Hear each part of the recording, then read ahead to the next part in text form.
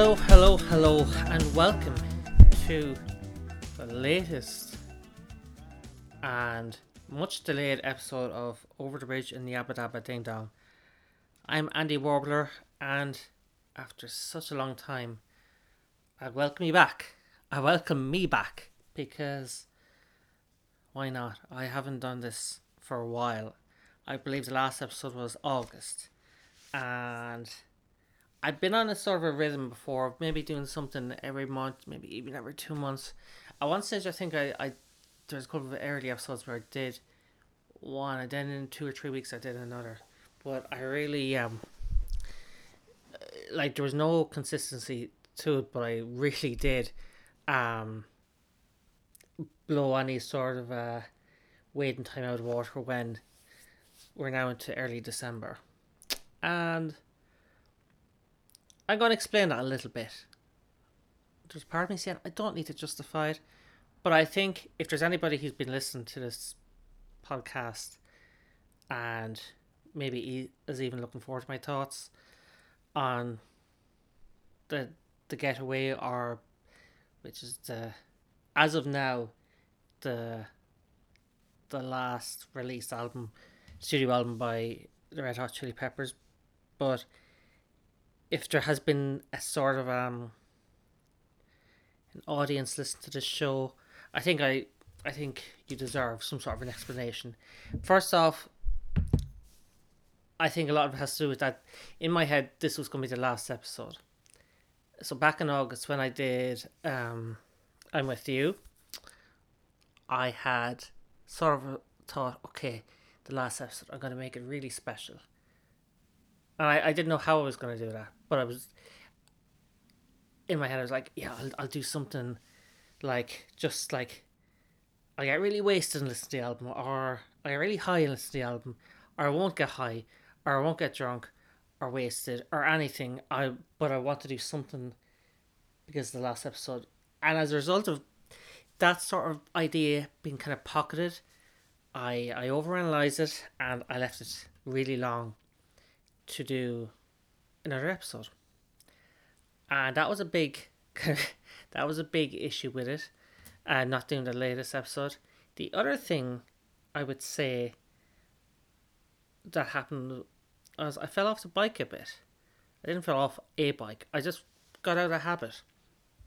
So when I'd have that niggling kind of thing that really to scratch that itch of doing a podcast, I fell out of that habit. I'm sure there's lots of people who you do something either every week or so, or every month or so, or day in, day out, and then you leave a little while, and a little while becomes a longer while.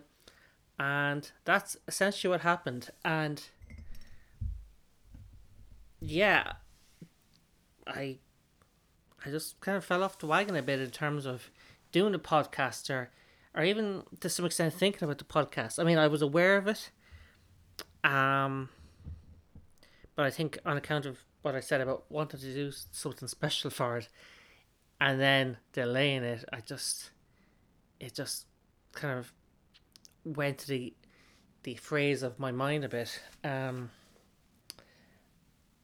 I also think, even though I wasn't listening to the Red Hot Chili Peppers ad nauseum, I kind of needed a break from listening to the band. Now look, it wasn't, like I said, I wasn't listening loads and loads of times, but I kind of like, I don't want to listen to the next album yet.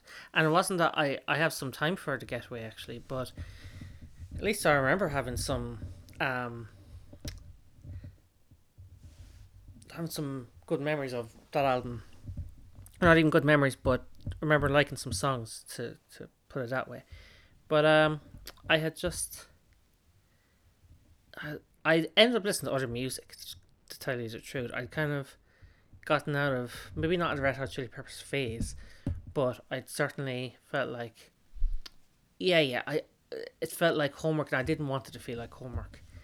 The podcast itself didn't necessarily feel like homework, but listening to the band, who, when I'm listening to some other artists, and I'll get into this in my 60-second kind of thing where I've been checking out other music or rechecking out some of my favorite artists, I sort of realized that I didn't really highly rate the Chili's, which is probably a vibe that has been picked up throughout the podcast, and that's been part of the appeal for me to do this, to sort of be listening to something without feeling that I am totally in love with the music while not hating it. But I'd also, as a result, I'd also come to a point where I was just like, I kind of just didn't want to listen to something at that time I wasn't into, and that's kind of natural.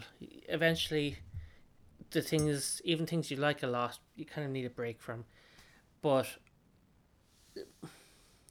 partially also, I was like, the Getaway. It kind of felt like I wasn't totally getting into the vibe for it. And I think I'd mentioned before about the Chili's being a summer band, and coming into September, I just didn't get, I was like, oh, I meant to record the episode, and as I said before, wanted to make it special. Then I let it fall by the wayside, and that's that really.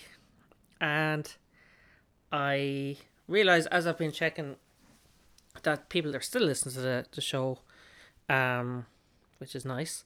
Thank you for doing that. And I'm going to continue onwards and upwards with The Getaway. And following on from that, maybe there was a part of me also subconsciously, I was like, and like I said, subconsciously, I didn't like think this out, but that the band might just like announce new music or new tour. And I don't know, was it October or September that they actually did announce a tour with Johnny F. And I think there's a new, like, I know they're scheduled to tour next year, right? Everything is scheduled to happen next year, but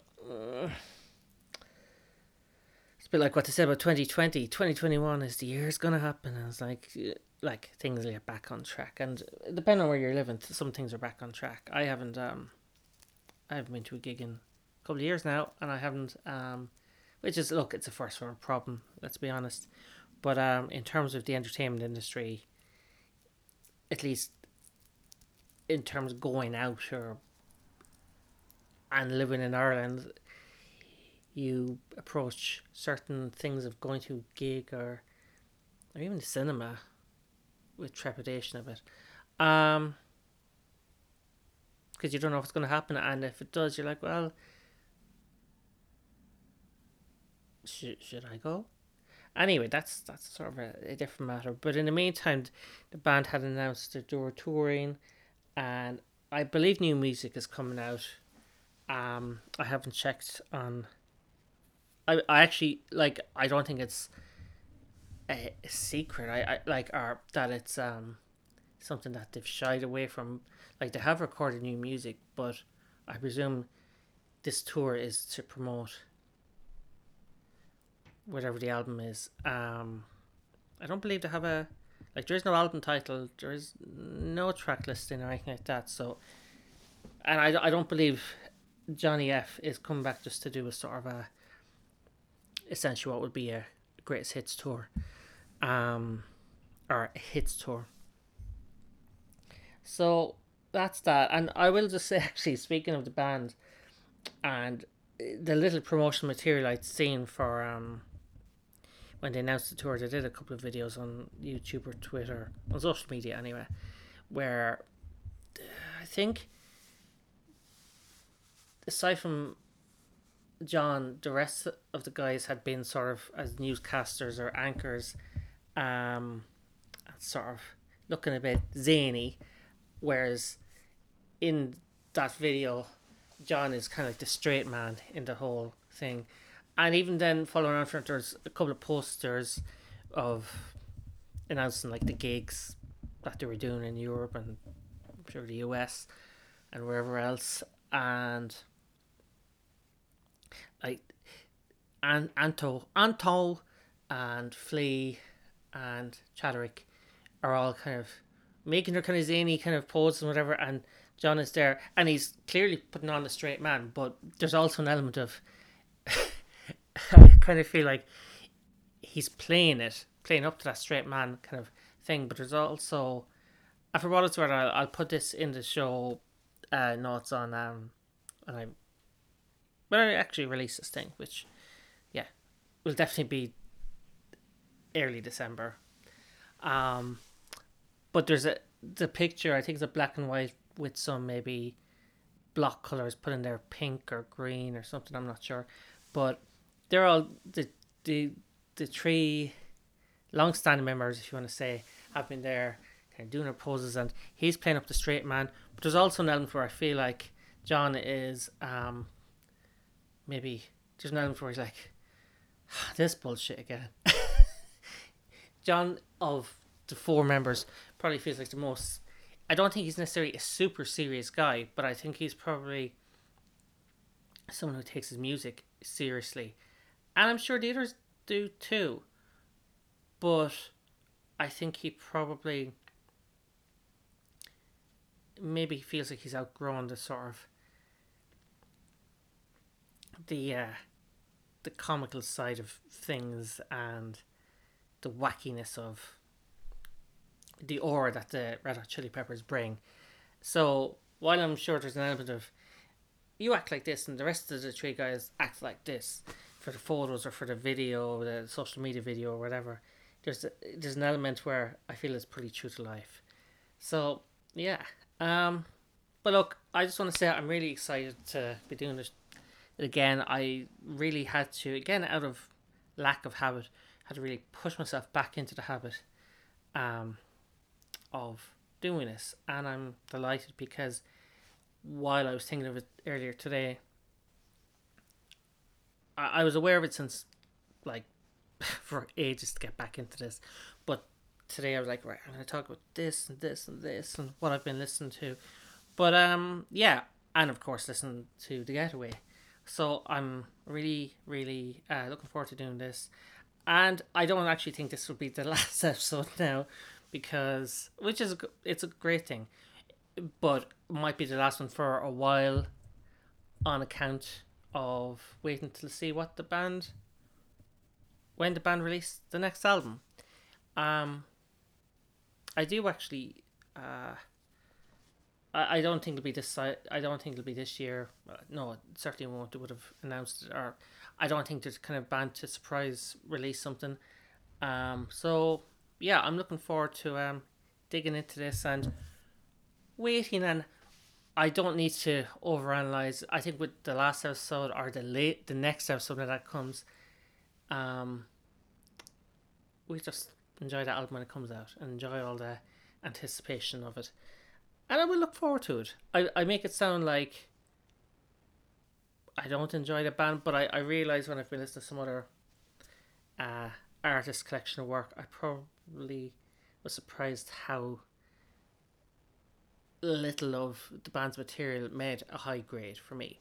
But that's me. You might be different. And as I've said before, I'm not here to rip shreds into the band. I probably realise now I respect them more than I enjoy them, the music. And that's not a necessarily a bad thing. There's lots of artists I can't say the same about. I'm like, I don't respect them. But, or I just don't like them. I don't even think about respecting them. But, yeah. So, without saying any more waffle, I will tell you about what other stuff before I get into The Getaway or any thoughts I have about. Let's talk about what other stuff I'll be listening to with the 60-second album review thing that I do. See, I've even forgotten what it's called. So, well, I only did it the last episode, and that was like back in August. So yeah, let's talk about some albums. It only takes a minute. I think this will be a relatively quick discussion on some music I've been listening to recently, because a lot of it actually is stuff that I've just been rediscovering, maybe even reevaluating to some extent. And yeah, I will start with. I'm just gonna put my little timer on because if you remember, I talk about an album for 60 seconds and then I move on to the next. So yeah, let's start with an Irish artist called Orla Gartland. She released an album a couple of months ago um, called Woman on the Internet, and I bought it, and at first I kind of thought it was a bit too cute, indie rock, but it's actually grown on me a bit, and I would say that some of her stuff reminds me of Regina Spektor, while having what I would call some elements of it's typical of Irish indie rock that probably is not as edgy as it could be. But that being said, I quite like some of her phrasing and her how the lyrics intertwine with the music, and I think the album will grow on me more and more as time goes on. Um, yeah, I would recommend it. Orla Gartland, Woman on the Internet. And the only reason I laugh is because I said a couple months ago, like, because everything seems to be a while ago. In terms of, I'm breaking my my minute thing here, but just in terms of uh,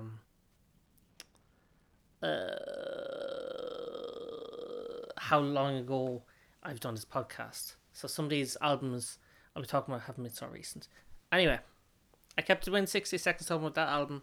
And that's that. That's good enough for me. So it should be good enough for you. Um, Next, I will talk about The Killers. I picked up Pressure Machine. I think that's what it's called. Because I've heard great things about. I wasn't so crazy on Imploding the Mirage, the previous album. I really loved The Killers when the first.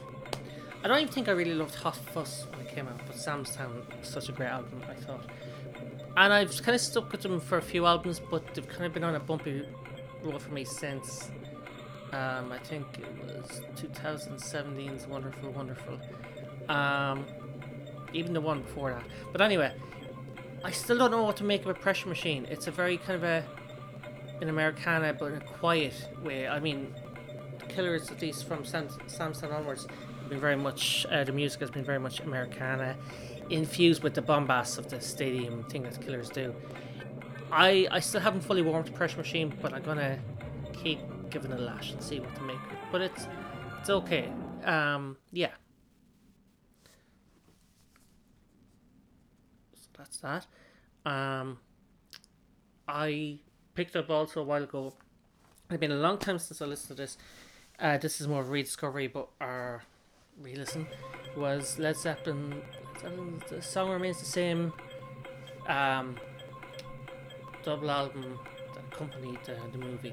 Now, when I heard it years ago, it actually, funny thing is, it's a rediscovery of this album because I watched the thing on VHS years ago and played it on cassette when it was on double cassette.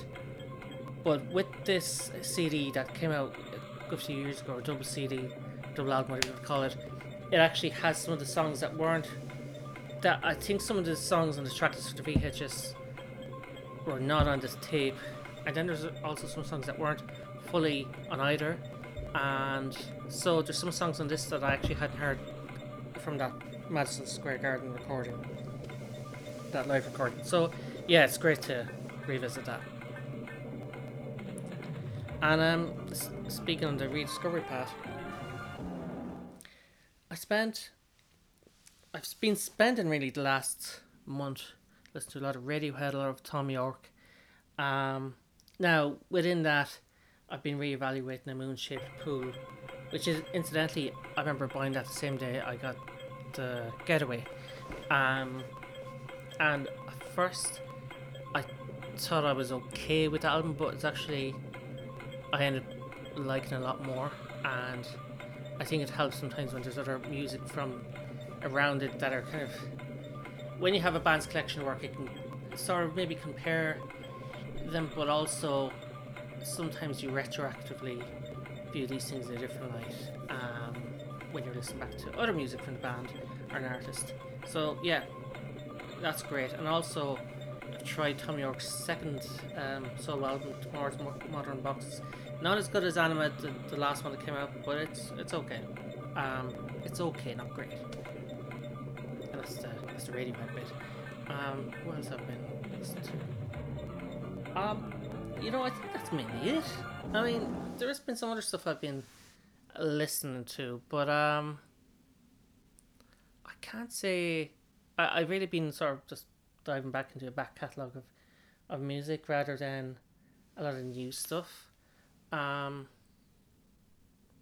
yeah, and I don't know if people like sometimes when, for what it's worth, when I'm looking at music reviews, and sometimes you get the impression with people who review a lot of albums that they listen to a lot of new albums, and they can also talk about the old albums, or not the old albums, but old albums or classic albums in their mind.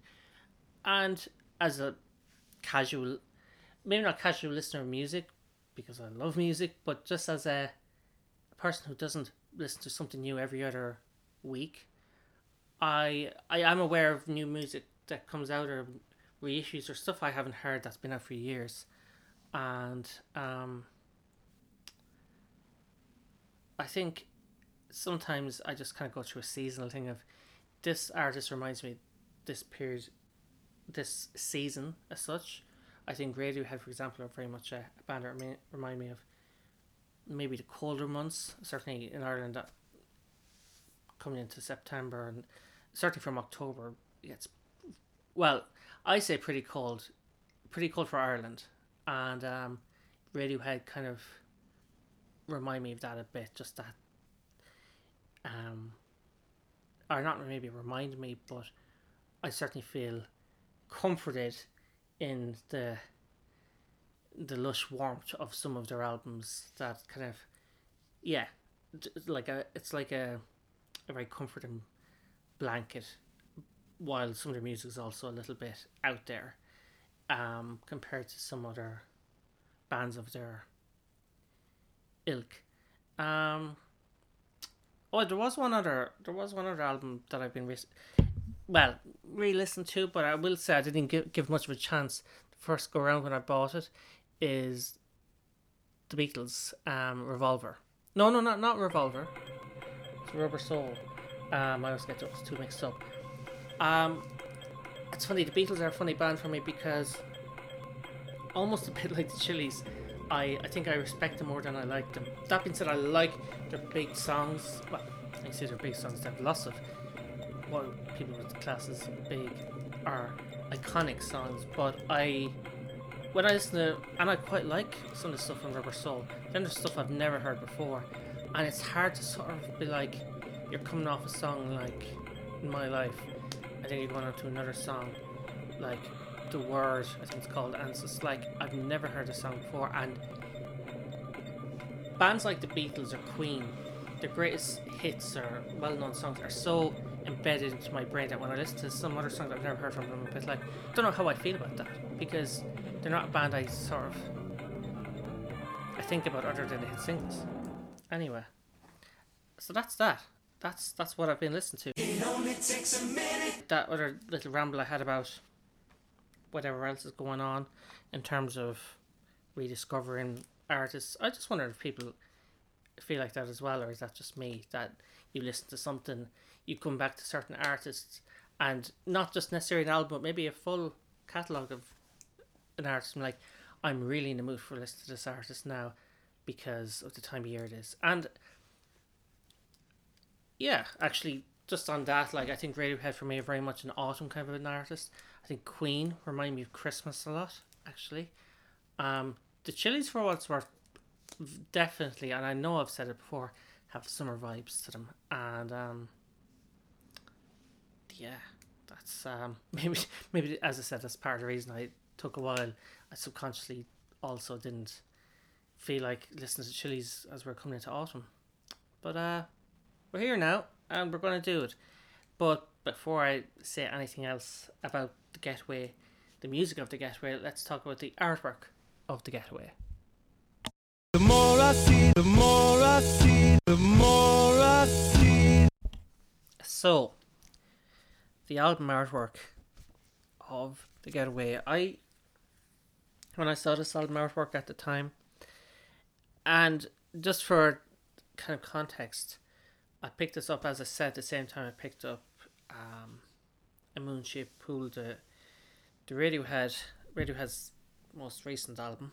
Um, yeah, back in 2016. For some reason, I thought this was a 2017 album, but anyway, back in 2016, I don't think I was aware that this album was out, and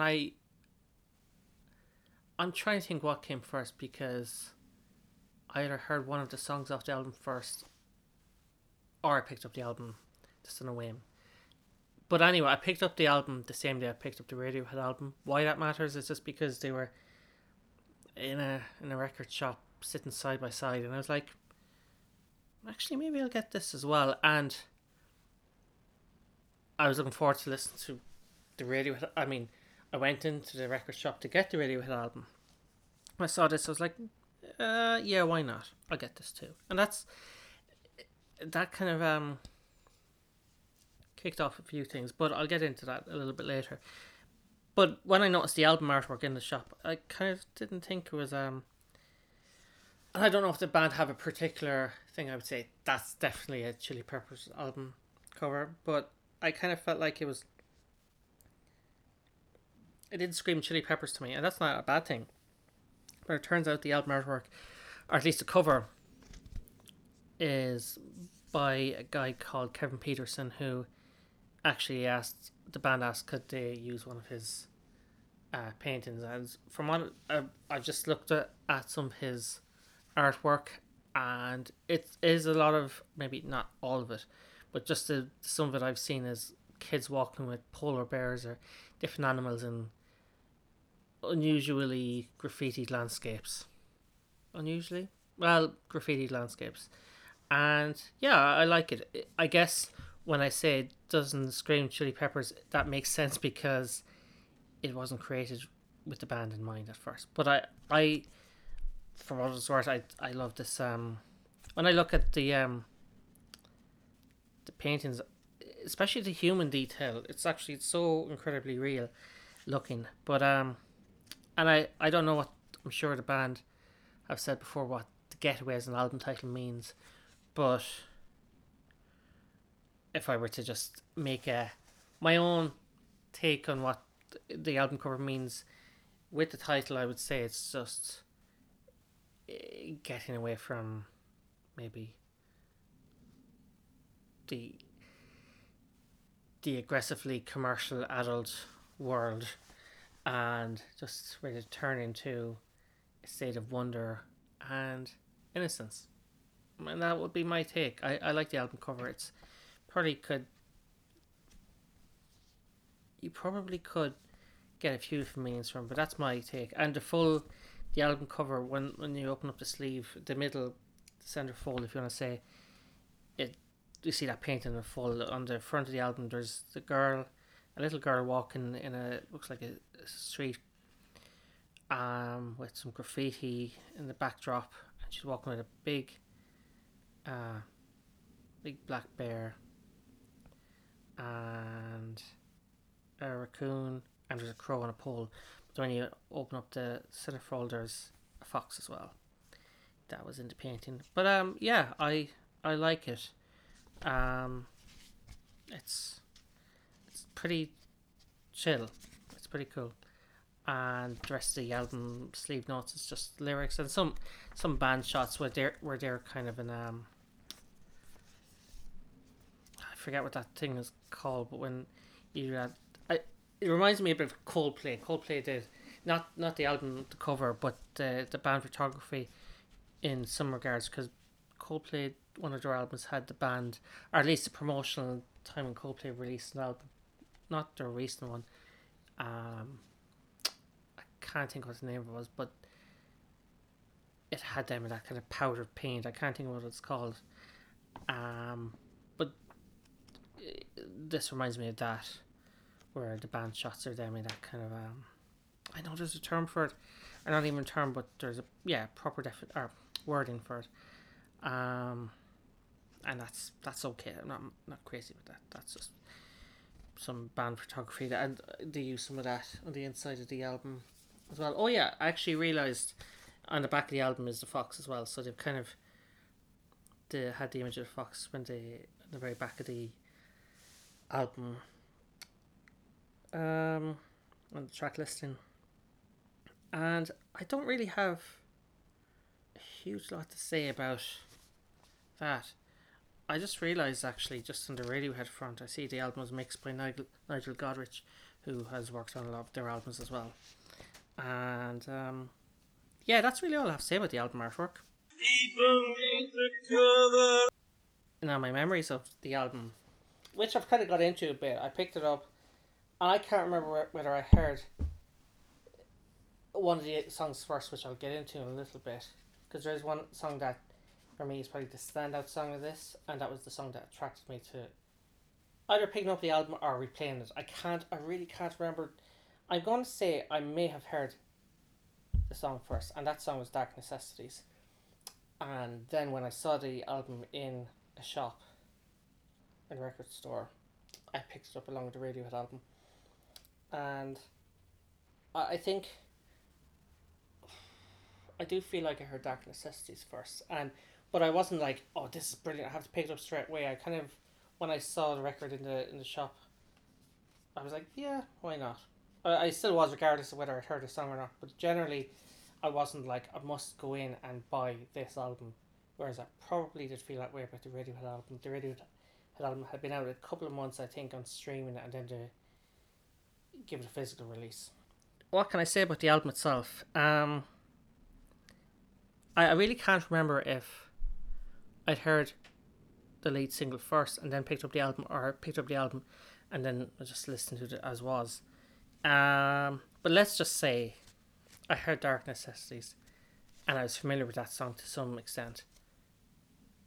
But when I went to the record shop that day, it was because I was anticipating getting the physical release of the Radiohead album, which had been released previously on streaming maybe a month or two beforehand.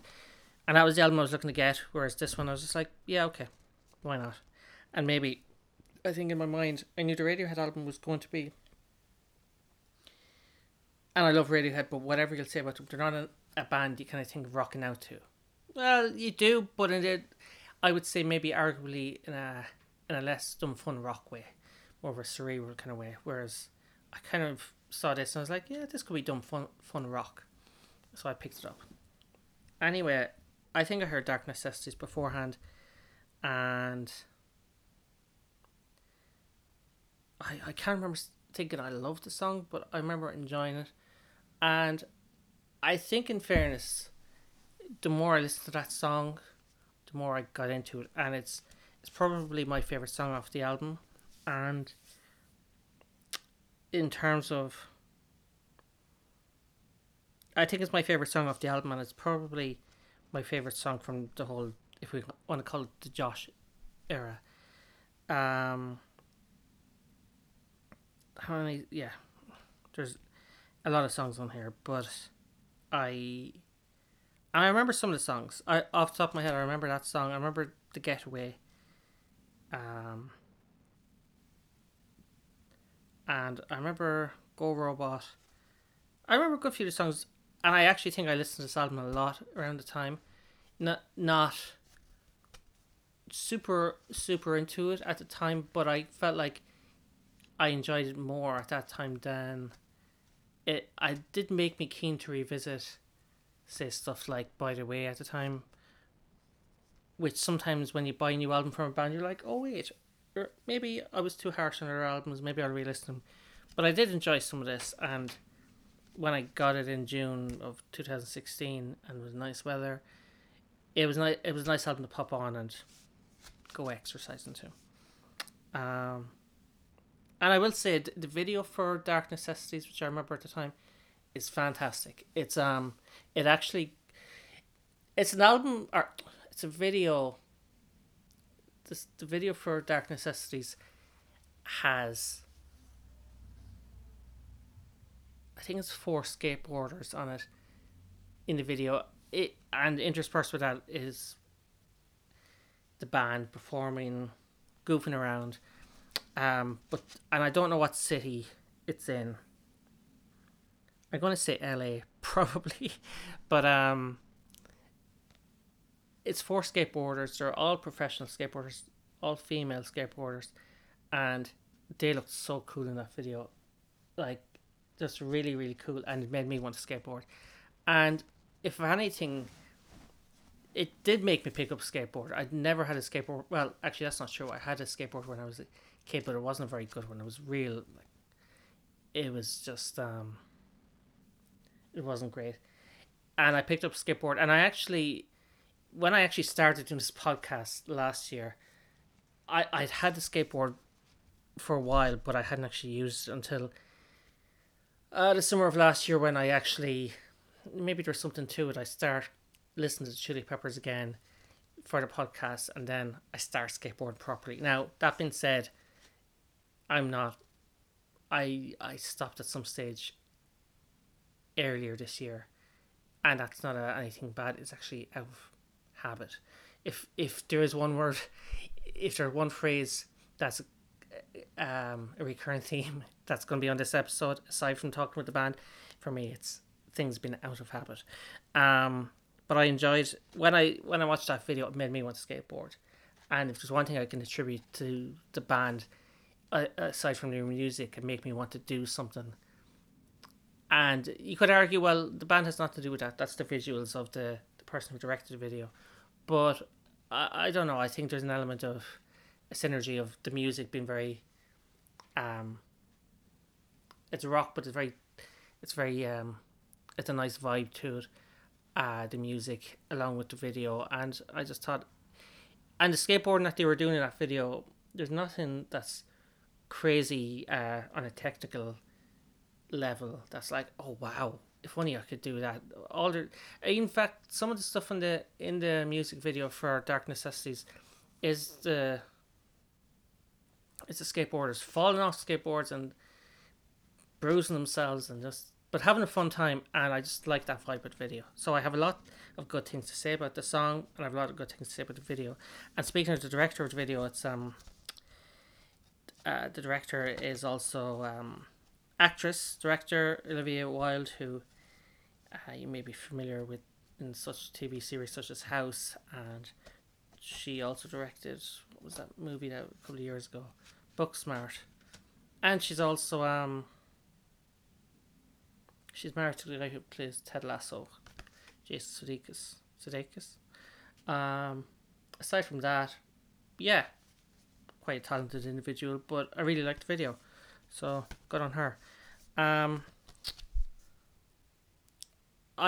It's hard not to compare this album for me to I'm With You, because they kind of feel like two sides of the same coin, purely because of the lineup, which is your three long-standing members and Josh, and then, as history has told us, Josh is no longer in the band, and John re-entered the fold. But I can't help but compare the albums. From memory, I think this is probably, and I would have said that I'm With You is a better album, but I feel like Josh feels more comfortable in this album. I mean, once I listen to this album proper again, I might have a different take, because if anything, this podcast has told me that it's helped me sharpen my listening and appreciate music and what I think works and also what I think doesn't work. I liked some of I'm With You, I really did, but then there's other times I think the problem with I'm With You was that some of it was a little bit forgettable.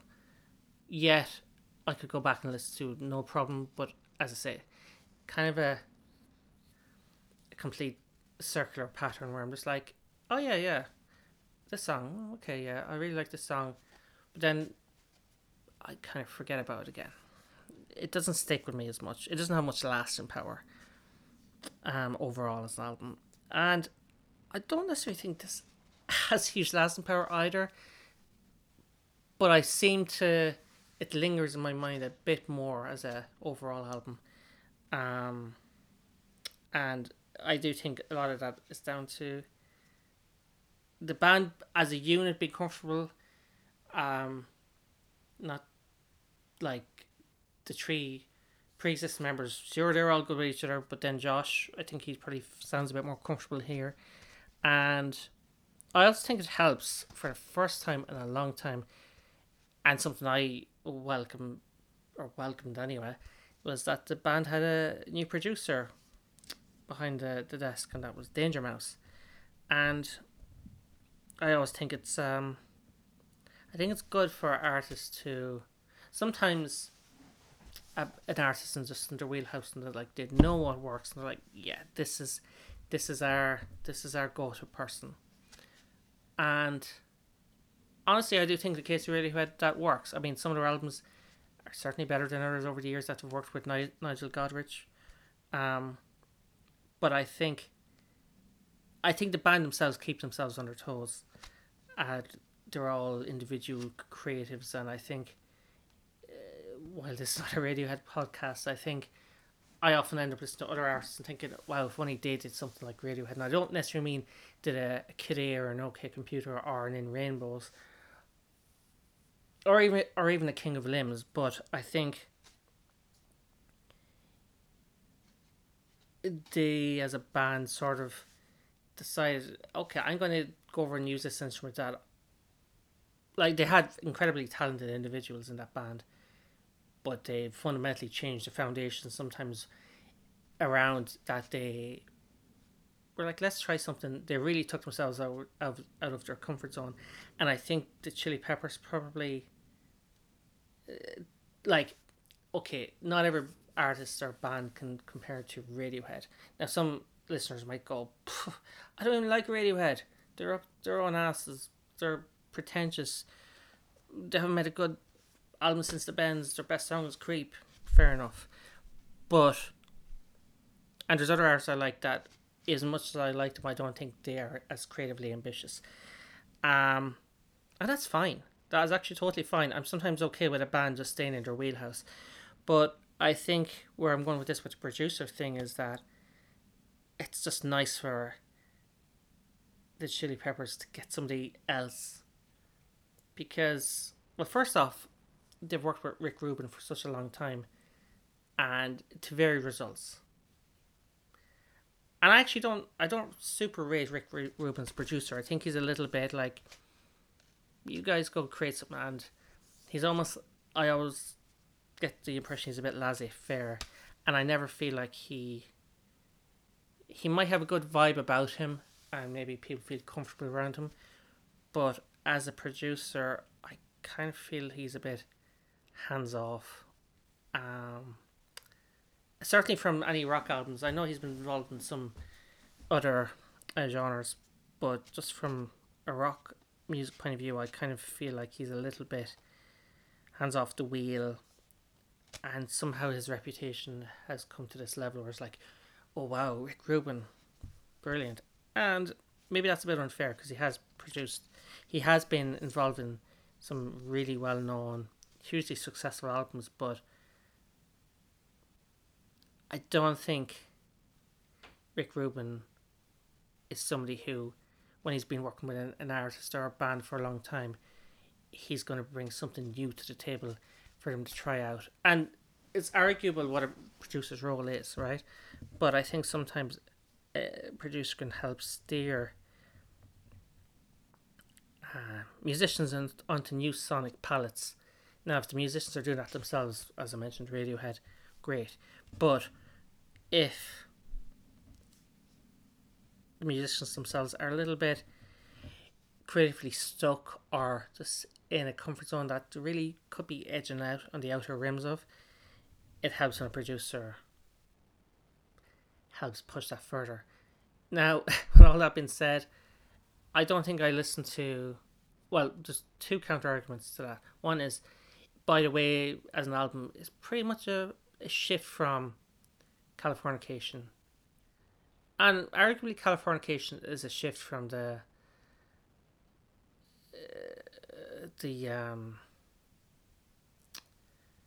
roundabout, almost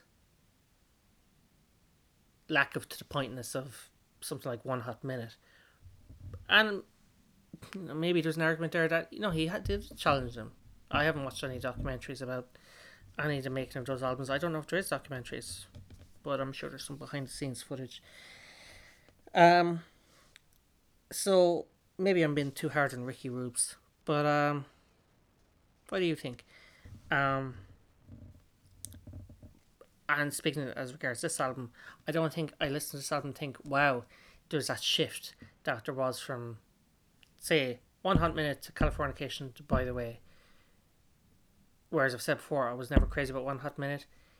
The change from that album, even the change from Blood Sugar Sex Magik to the next one is a bit of a progression from from Blood Sugar Sex Magik to One Hot Minute to Californication.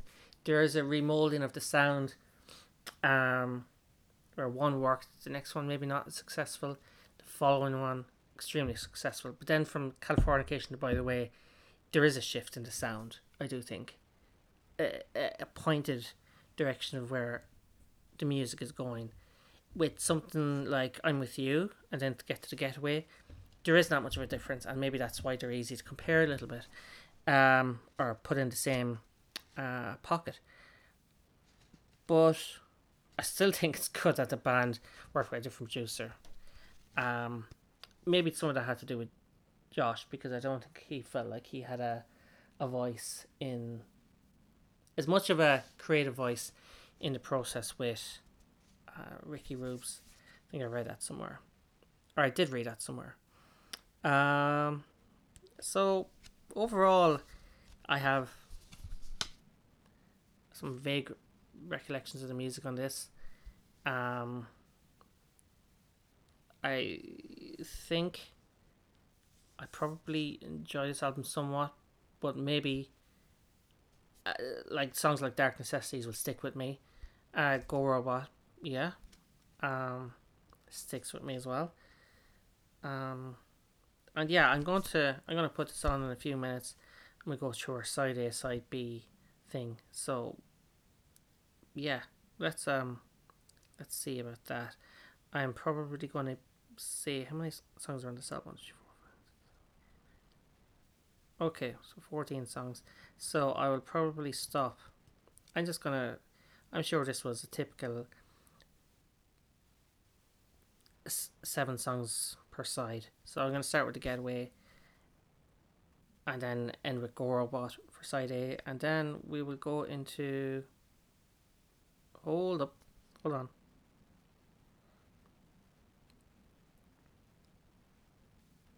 13 songs. 13 songs. So, you know what, fuck it. We'll do that. We'll do it live. Start with The Getaway. Go Robot side A. Side B, we'll do Feast on the Flowers. And end side B with Dreams of a Samurai. So let's hit play on side A and see how we get on.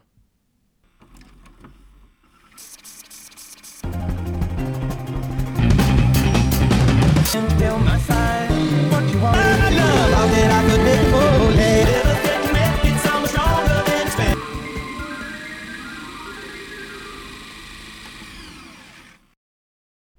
Alright, let's kick things off with Le Getaway.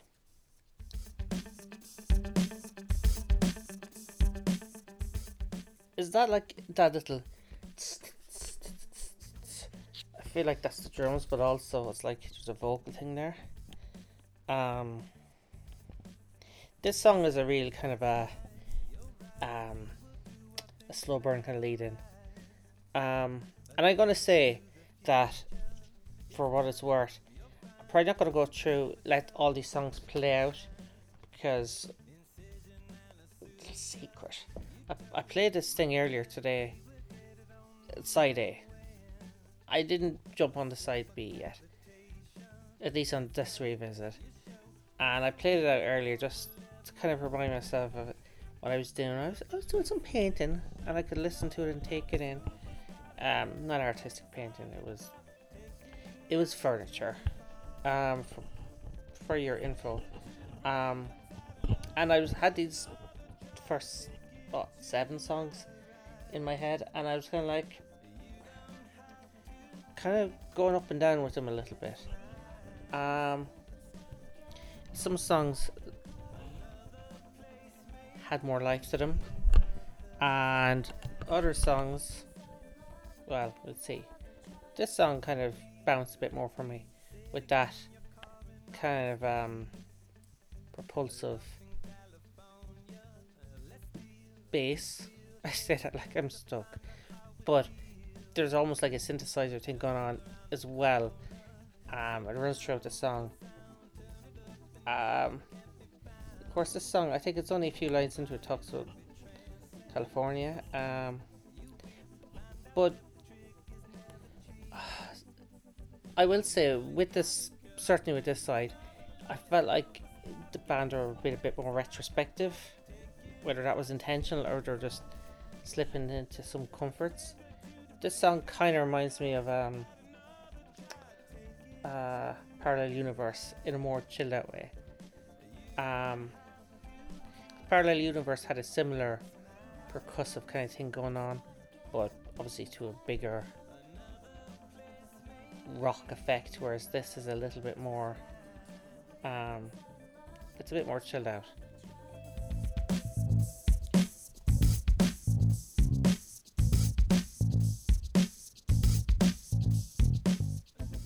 And just that I let that bit play out a bit.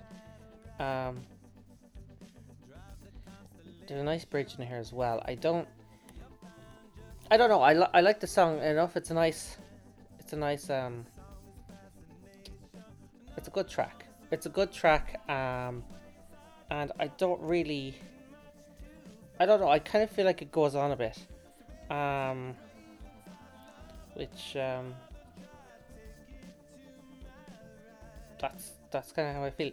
It has that template that the Chili's in their more laid back kind of way mostly excel at, which is that sort of chilled out rock song, which is not too rock, but it has their kind of stamp on it. And I think the bridge comes in now.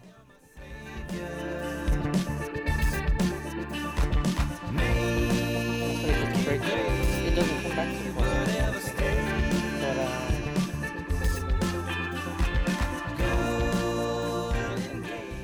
But it's a sun-chilled, sun-kissed song, and I kind of appreciate that it's the opener, but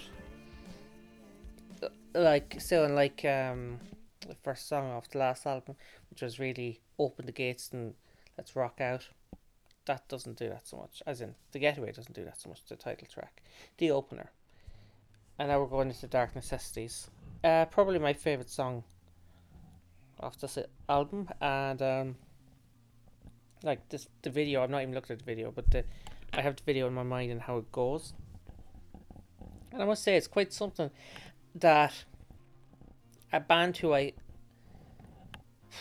been I've been listening since my school days, on and off, admittedly, but that something that they're involved in inspires me to do something which is not just put on the music and play along to it or listen to it, but actually go out and skate, not brilliantly, but still skate, that counts for something. This is probably the freshest song that they did in a while as well. It felt like it was not just a song that was maybe sitting on past glories, which I'm not even accusing the previous song of, but just this does feel like a little bit of an entry into a new chapter, which I can get into a little bit later, because I think the album, maybe at least so far in what I listened to tonight or today, battles with that a little bit, but this song does feel like a breath of fresh air and doesn't have some of the hangovers that maybe I'm With You had, the album I'm With You.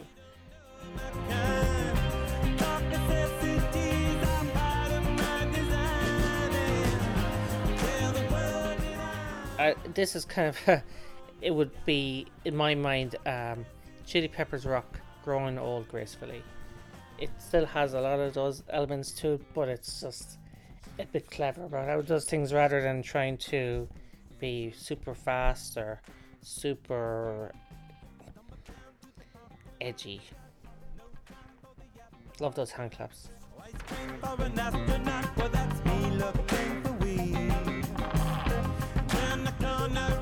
I feel like I'm gonna commit sin now, but I feel like I've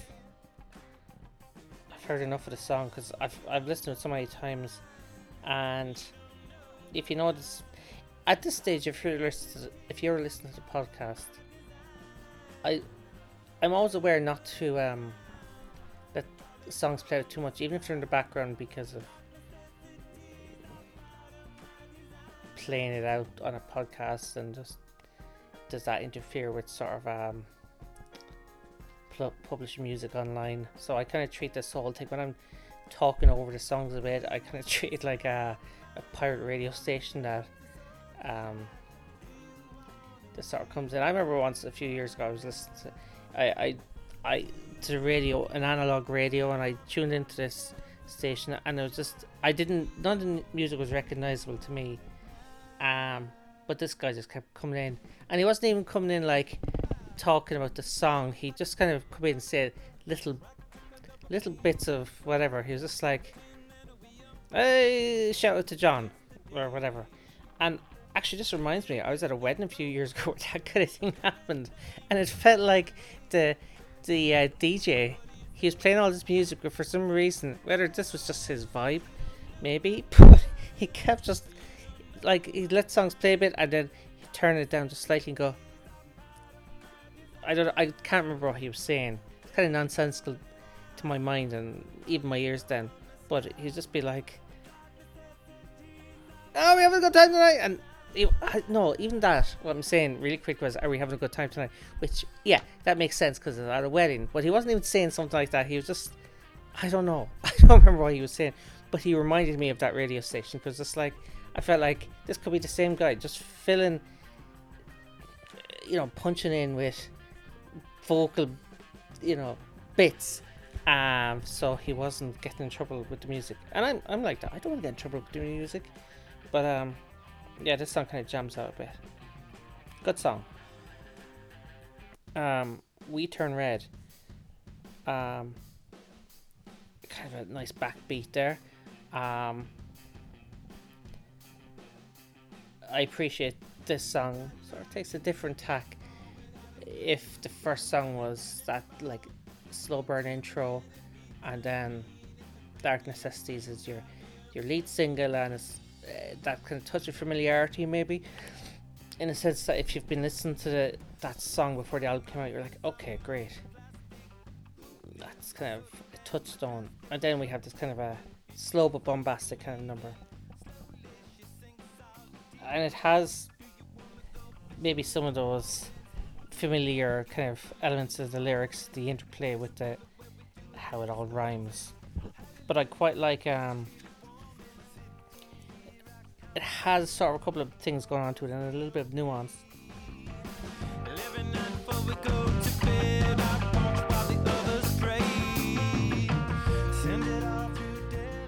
And I just wanted to let that bit play out a little bit, because we go from this bombast into a chorus which is quite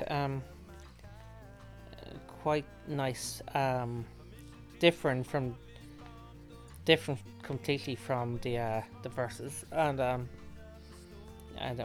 think we go back into the verse pretty quickly. Yeah. Some of this is not totally unfamiliar to the Chili's, and I'm not expecting the band to completely perform new tricks, but I do like how the song changes gears.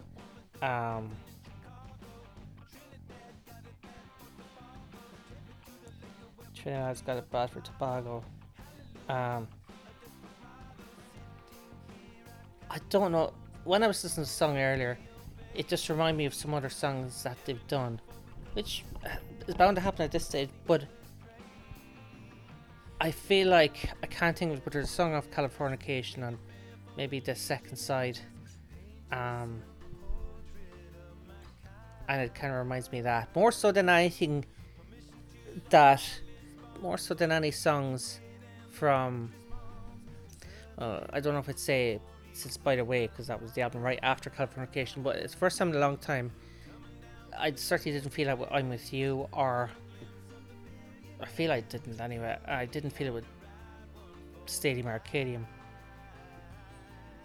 But I really like this. This is really lovely stuff, to be honest with you.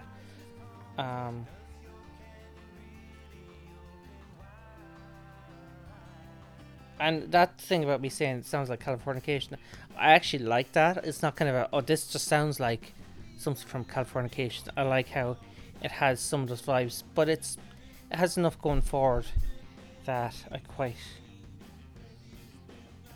like. And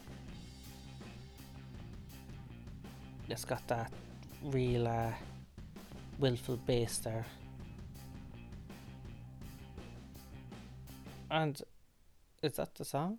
Yeah, I actually thought there was more to it, even though I was being kind of following the lyrics here and there. And now we're into The Longest Wave.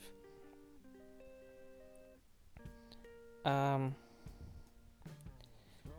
be honest, this was when I listened to this earlier, this was the first song that I kind of drifted off a bit on. In that, at least I knew with the first three songs I had got things to say about them. This is kind of a pretty little ditty, if you will, but I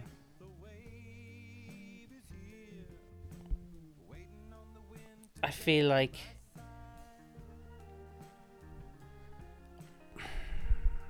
see, I can't remember much of side B until I play that later on, but I feel like I'm not really into this song, and I also feel like it comes into it's in the track list too early.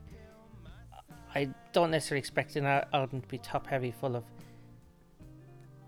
up tempo or even quite upbeat numbers. And this song is fine. It's just a bit. It's a bit uninspired, to be honest with you. It's certainly not one of those important songs that I kind of get a bit iffy about with the band, but I would have easily cut this. Or maybe put it near the back end. That being said, to say I'm not mad about the song put near the back end, it's kind of like, well, why should it be there if you don't like it? So, and I don't really like it. It's okay.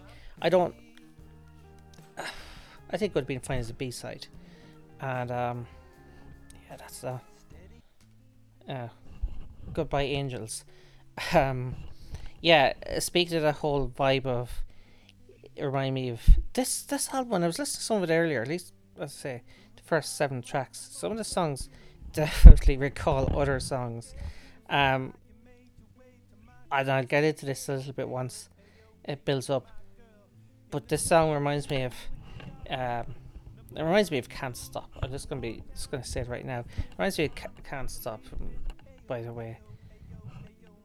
And even when the lyrics, do you hear this? Listen.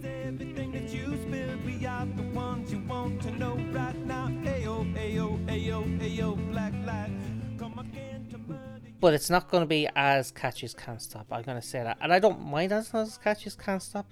Yet it's distracting how much it reminds me of Can't Stop. And there might be an argument to say, well, look, it's just that drum. But I just feel like if you're a casual fan, listen, and this was being played live, you might be like, oh wait, is that Can't Stop? I was like, no, it's Goodbye Angels. It's from The Getaway, of course. But when the song was playing earlier and I was doing that painting job I was mentioning, I just kept saying to myself, this life is more than just a read through. And no, I wasn't even saying that. I was like, can't stop listening to the shindig. It reminds me of Can't Stop a lot, and that's distracting in itself. And to be honest, yeah, I probably like it. Do I like it more than The Longest Wave? It goes into kind of a spazzy breakout later on, where it's kind of like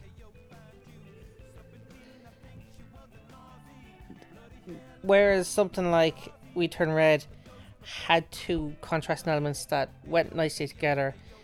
Um, Goodbye Angels, later on, there's this big, crazy bass breakdown that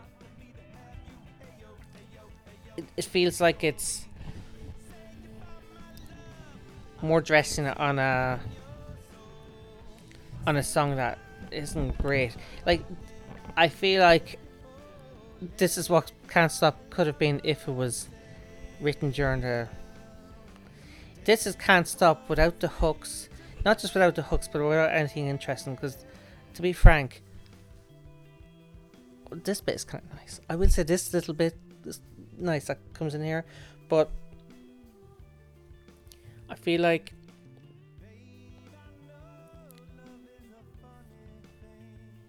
the band can either release something really hooky or release something as a song. I don't mean as a single or the album overall, but just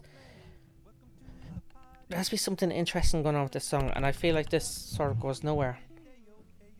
And that's yeah, see ya, Angels. Sick Love. Hey, this song mentions California in the lyrics as well. I'm not going to go through each song on this. I just noticed on the second line. You'll hear it out now. Does Anthony ever think, oh man, I've mentioned California too many times? To be fair, if you did one of those world things and did all the lyrics of that the band ever have had, I mean, obviously most of the words that would come would be there, maybe on, love, I don't know. But California might come up a few times, but it wouldn't be one of the bigger words. Do you remember those things that were out years ago? Like, I think they're still out. It's like Wordle art, and I remember doing it with a couple of bands I really liked at the time, and it was just like, yeah, most of the words are just your banal kind of there, not banal, but just your typical there. You might expect something like to really pop out, unless it's something repeated. You're not going to get. There's a song on Pearl's album's sixth album called Evacuation, and evacuation is said a lot of times in the song, and in that album that word comes up a few times, but at the same time you still have the dares and probably waves, because a lot of Pearl Jam lyrics have waves in them, surfing metaphors and the like. But yeah, I don't know if California would come up that much. And he'd have to be saying, Anto would have to be saying California a lot in one song, or a lot in a lot of songs in one album. This is probably, of the last three songs, I have to admit, between The Longest Wave, Goodbye Angels, and Sick Love, this is the strongest of the three, because I feel like I can group those three together, because they're all. I wish there wasn't so much kind of downtime on the album right now. We went through three quite fairly nicely paced songs, and then we hit three kind of slower songs. But this song, I kind of like more than the last two. It's just a shame that if they had just this one song after maybe We Turn Red, you might feel like, okay, a little bit of respite before the next big song. But the three songs, especially when as a whole they're not all great. This song is fine, it's not great. It's a fine song, but when you have the three songs together, it just really bogs down this run. I presume the next song is Go Robot anyway, so yeah, it is the next big song. I wasn't just saying that kind of like, oh, I hope the next song's a big song. I knew it was, but here we go.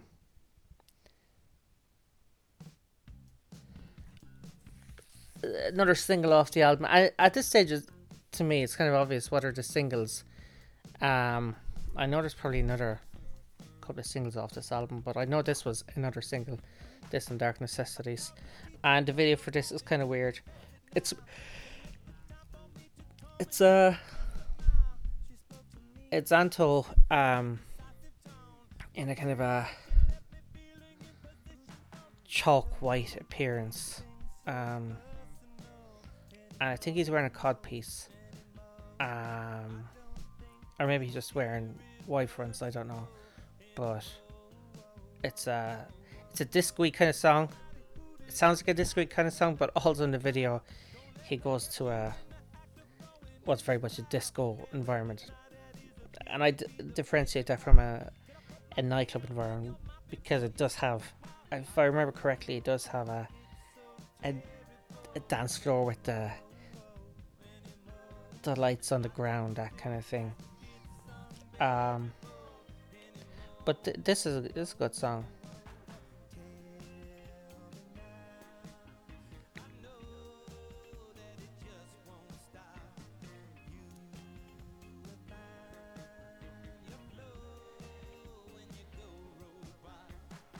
And there's,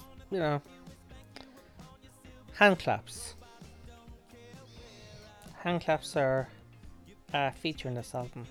And maybe they've been a feature in other albums, but I'm really noticing in this album.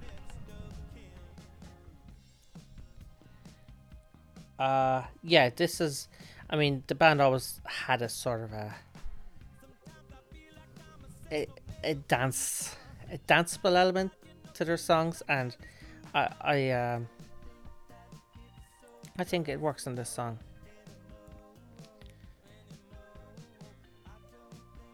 And I certainly feel when I listen to this song, I think this is the next, and I'm not just saying it because of the singles, but this is the next strong song after Dark Necessities, the next really strong song.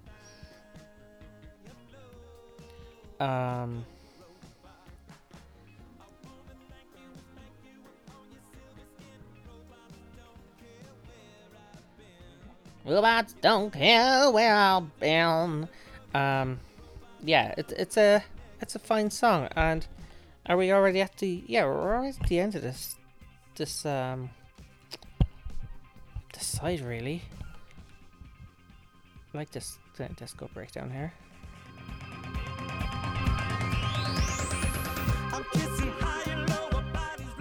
And vocals kind of build up, and I feel like there's either backing vocals or else it's just Anthony's vocals layering on top of his vocals. I don't really have an awful lot more to say. The video is one of those weird things that sometimes you watch a video and you're like, does this go with the song? And I don't know. Like, it kind of does. It's a kind of peculiar song. I like it. I actually really like this song. But the video's also peculiar, and maybe they're a match made in Chili Peppers heaven. I'm going to let the song play out. I'll just say, like, as regards side A, the first three songs are pretty good. It sounded like I didn't have a lot to say about The Getaway, but I was just getting into it, really. And The Getaway as a song, I like that as a sort of a, I say slow burner. It doesn't actually mean it's a slow song, but just compared to the last 2 or 3 albums, it doesn't rush out the gates. I like that kind of little melody there at the end.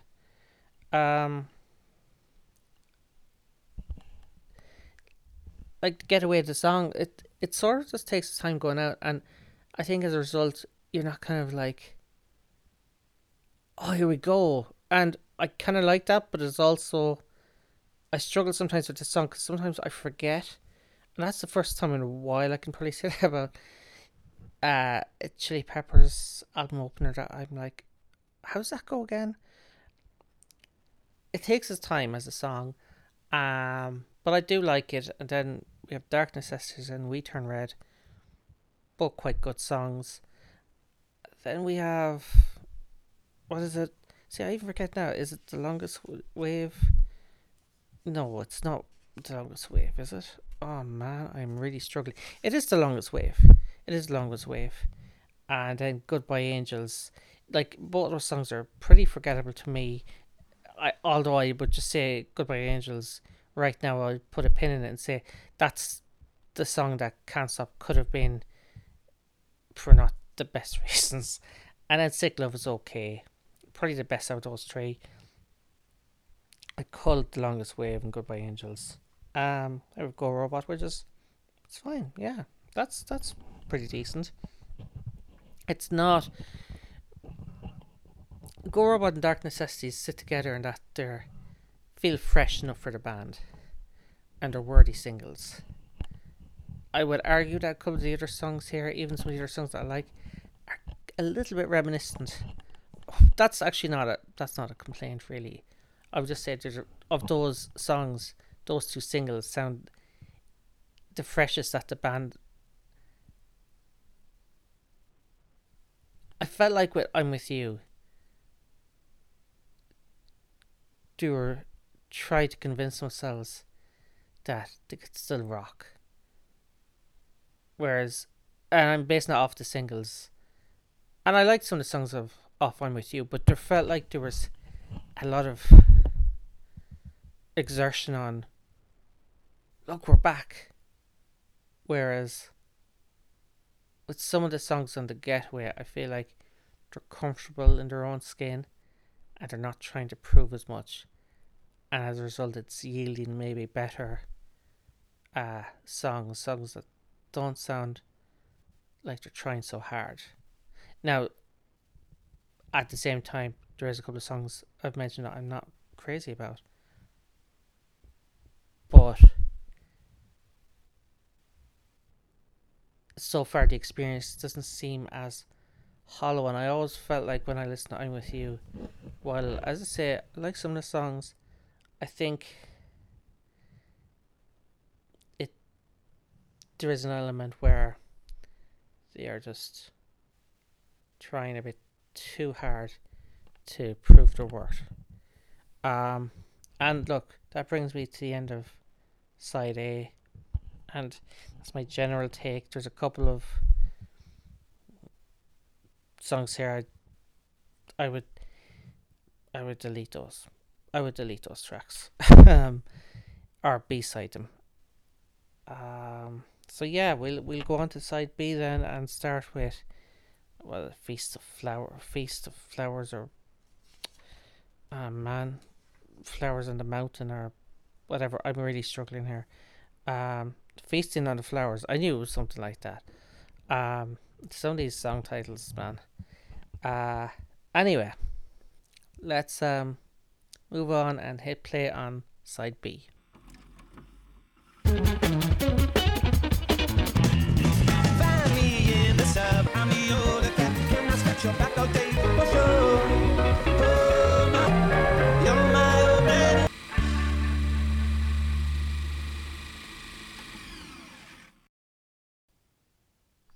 Okay, we're going to get into Feast on the Flowers.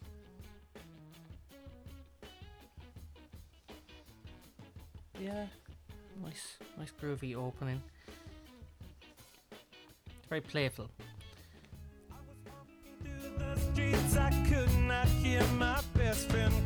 Nice textures in the background there as well.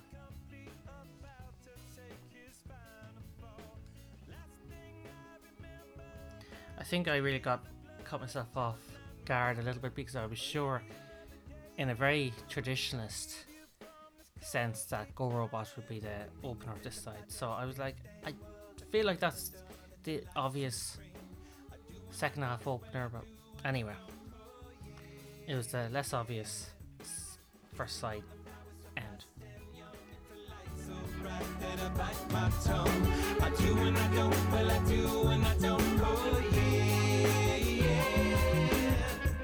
The next dimension, show me in.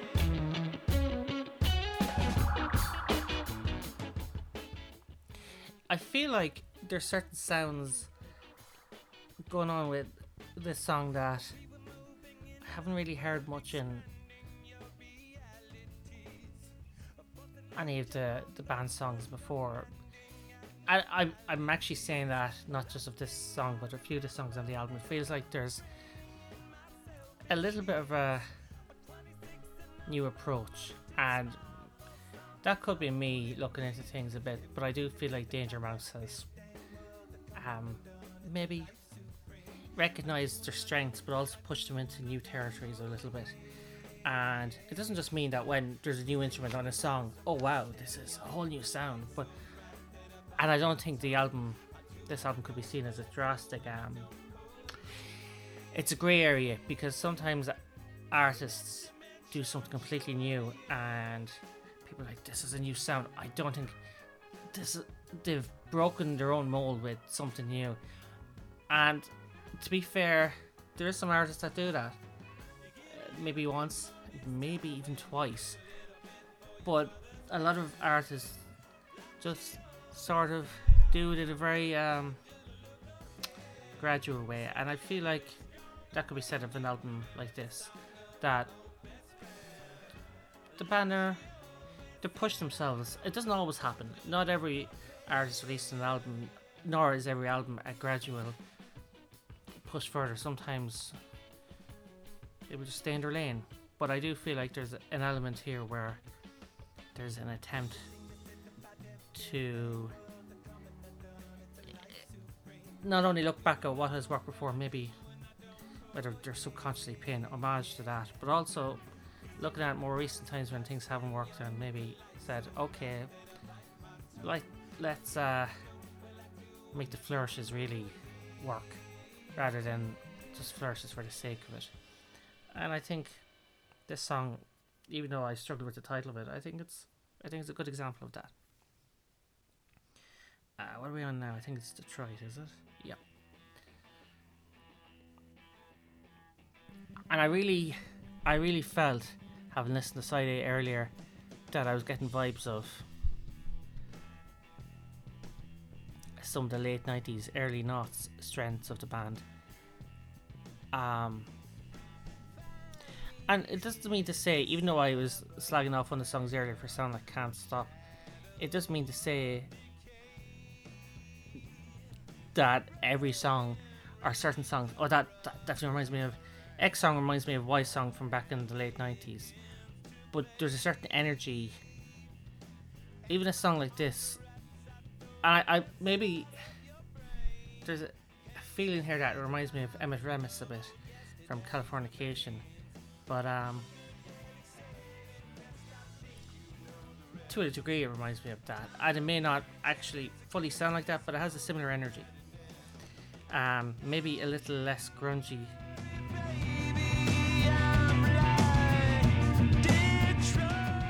But this is a pretty strong second half song. And I feel like, and I guess the most obvious comparison, aside from going back to Californication, or like By the Way, I think the easiest album to compare this to is the one that preceded, because of the new guitarist of Josh. But I think the word I was lost for earlier was organic. This feels a bit more organic than the previous album, and they sound like they're trying the right amount of trying to do something, but creating songs rather than trying to force a style onto it. That's how I'm feeling so far. Even some of the songs I wasn't so crazy about earlier, I can say at least, while I do think a couple of songs really made this first half dip a bit, overall I can look back at that first half and say I feel like they're trying. They might, like, the band are often guilty of over-egging their albums, and I'm sure when the next album comes out they'll do that again. And I see where, I know John is back in the fold, but also it kind of saddens me a little bit that Rick Rubin is back in the fold. And people, I'm not anti Rick Rubin, I just feel like the band, I feel like they could, there's an element of returning to the fold with John, and also doubling down on that with Rick Rubin as producer. And I was like, well, it works. Chili Peppers often, to me, as a band, sound like they want to experiment, but anytime that goes wrong, it feels like they don't treat it as, well, hey, that happened. It almost feels like they're a little bit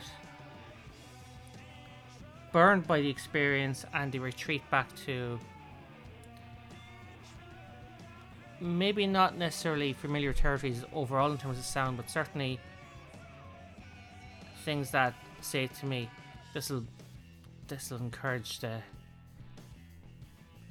this will be comfortable, but also entice the fans back. But a band like the Chili Peppers have their hardcore base of fans, and yeah, I didn't actually talk about that last song much, but I like it.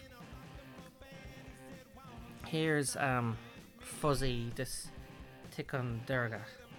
Yeah, that's it.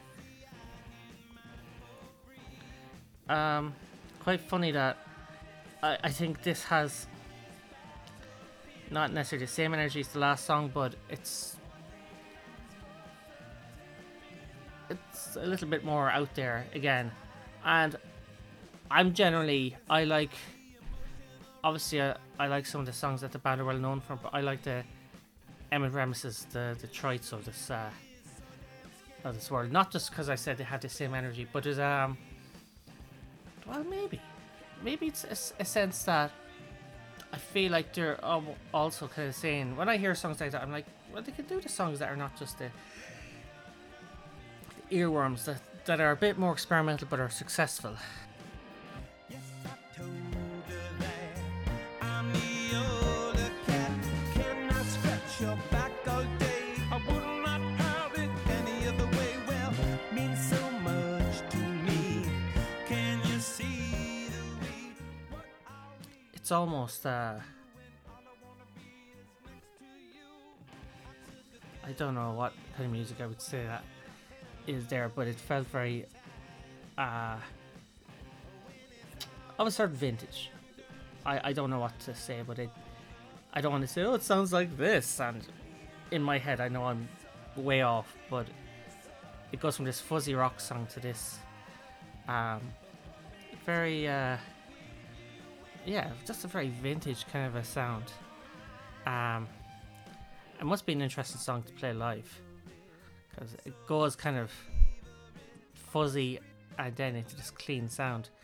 And I applaud this song as well. I don't think I like it as much as the previous two songs, but it's interesting. And look, if you're not going to write, I think at this stage in your career, if you can still be interesting and also write some good hooks, well, why not?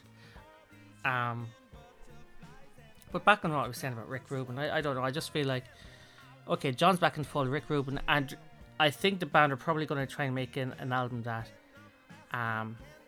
is going to make a big, it's not necessarily going to make a big impact, but I think they're going to swing for the fences on it in terms of its reach, and everything about the promotional campaign for the tour, although that's kind of quieting down a bit because of Omicron and various variants of COVID and tours going on, maybe being cancelled. Who knows? It all depends. Different countries have different positions on how the whole touring thing is going to go. The song almost reminds me a little bit of not vocally, but just that fuzziness reminds me of maybe Queens of Stone Age in the Era Vulgaris era. And now we're going into something a bit more, just a little bit quieter after the last couple of songs. This almost does sound like John. And I get some of the criticisms. It's a very easy criticism to say, oh, this guy who John taught sounds like John.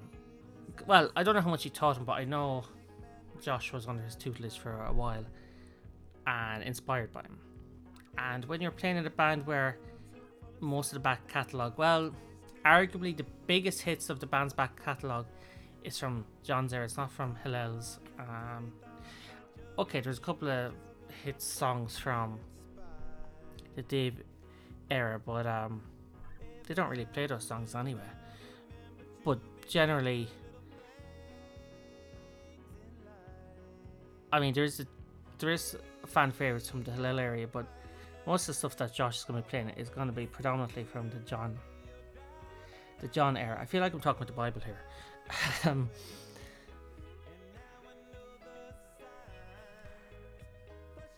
Yeah, this is a nice song.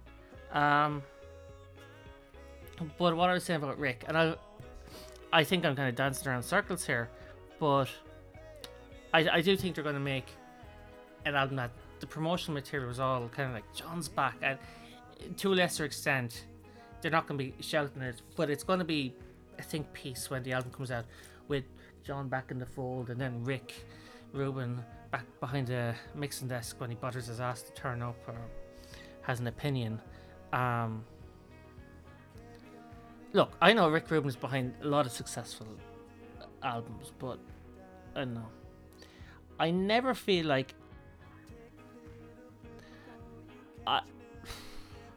I think I struggle because sometimes I do go into, I hear an artist, I'm like, oh wow, that's really introduced in really unusual textures in a song, and it may not be a rock band, it may not, and it might be that the band themselves or whoever artists want to incorporate that in, but an awful lot of time I think a producer can have a positive impact, but also can have a negative. When I think of a lot of stuff that Rick Rubin has been behind, I know he brought about the Johnny Cash recordings and did stuff there, and sort of reintroduced Johnny Cash to a new generation with those, I think they were called American Recordings, those albums. But I never feel like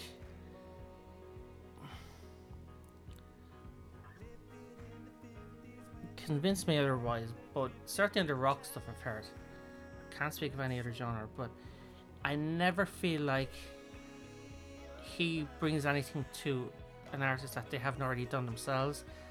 And some of the albums I've heard that he's produced, now look, I like Californication, and I think I like By the Way as well, but those albums aren't without their flaws, but I never feel like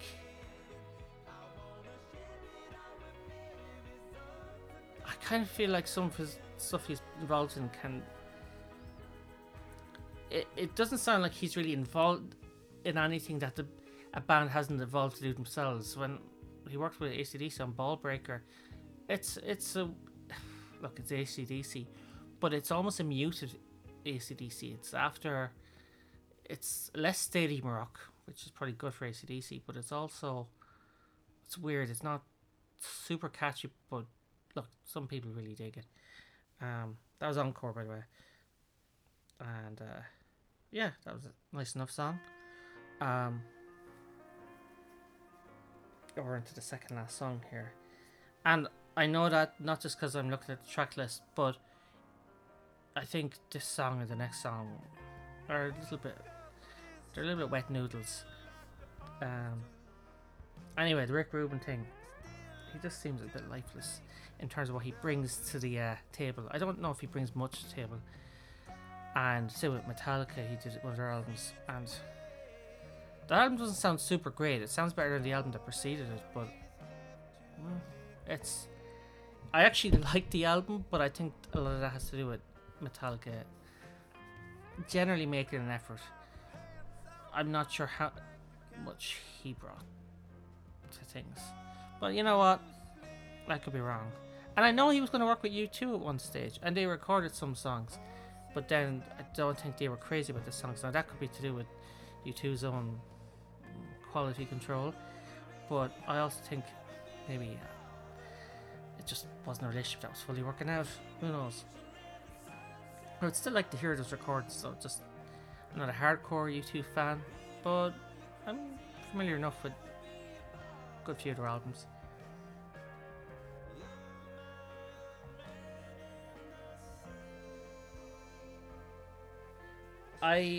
When I was listening to this side just a little bit earlier, but after listening to side A, I felt like I actually thought this was the last song for a moment. I was like, this is the last song, because it sort of feels like a spacey coda to the album. But then there's Death of a Samurai, which comes after this. But this is, I said they're wet noodle songs, but I think I could handle this. It's just when you have 2 or 3 songs that don't fully click, then one can bring the other down a bit.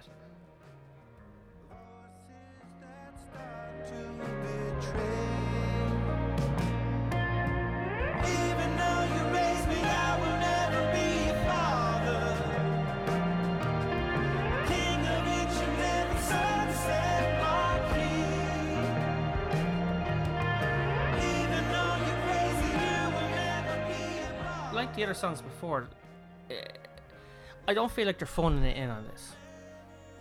A couple of songs I don't like, but hey, that's just the way it is. And I might as well say at this stage, when looking back in the band's discography and comparing it to other artists I've listened to, I'm probably not going to give anything more than a B plus on this, which if people have probably given up on this podcast a long time ago, because it depends on the people, right? If you're interested in my ramblings, great, thanks for staying on. But if you're like a hardcore fan, it's like, no, Andy, you've got it wrong. No, I just don't get it. And I know where you're coming from. I often watch a movie or listen to an album, and it doesn't matter what anybody else says, I think it's the bee's knees.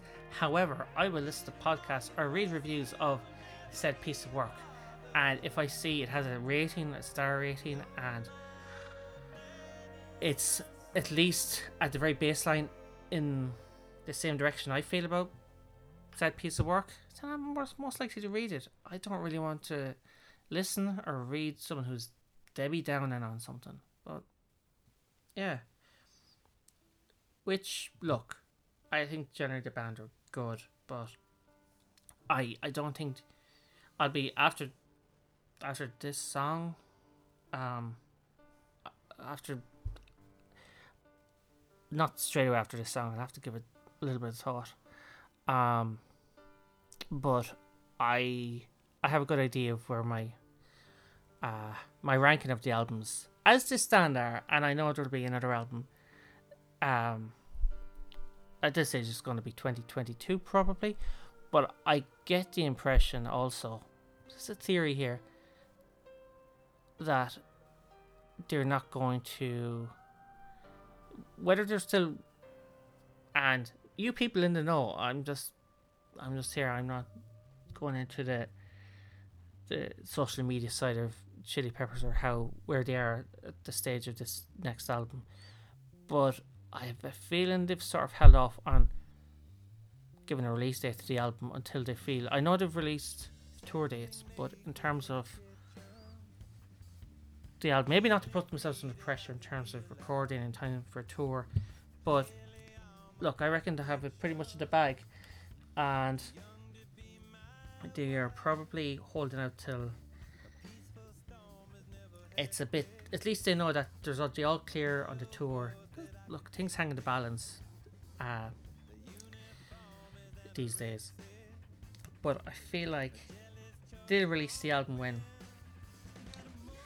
things seem a little bit more sunny side up in the world in terms of travel, pandemic.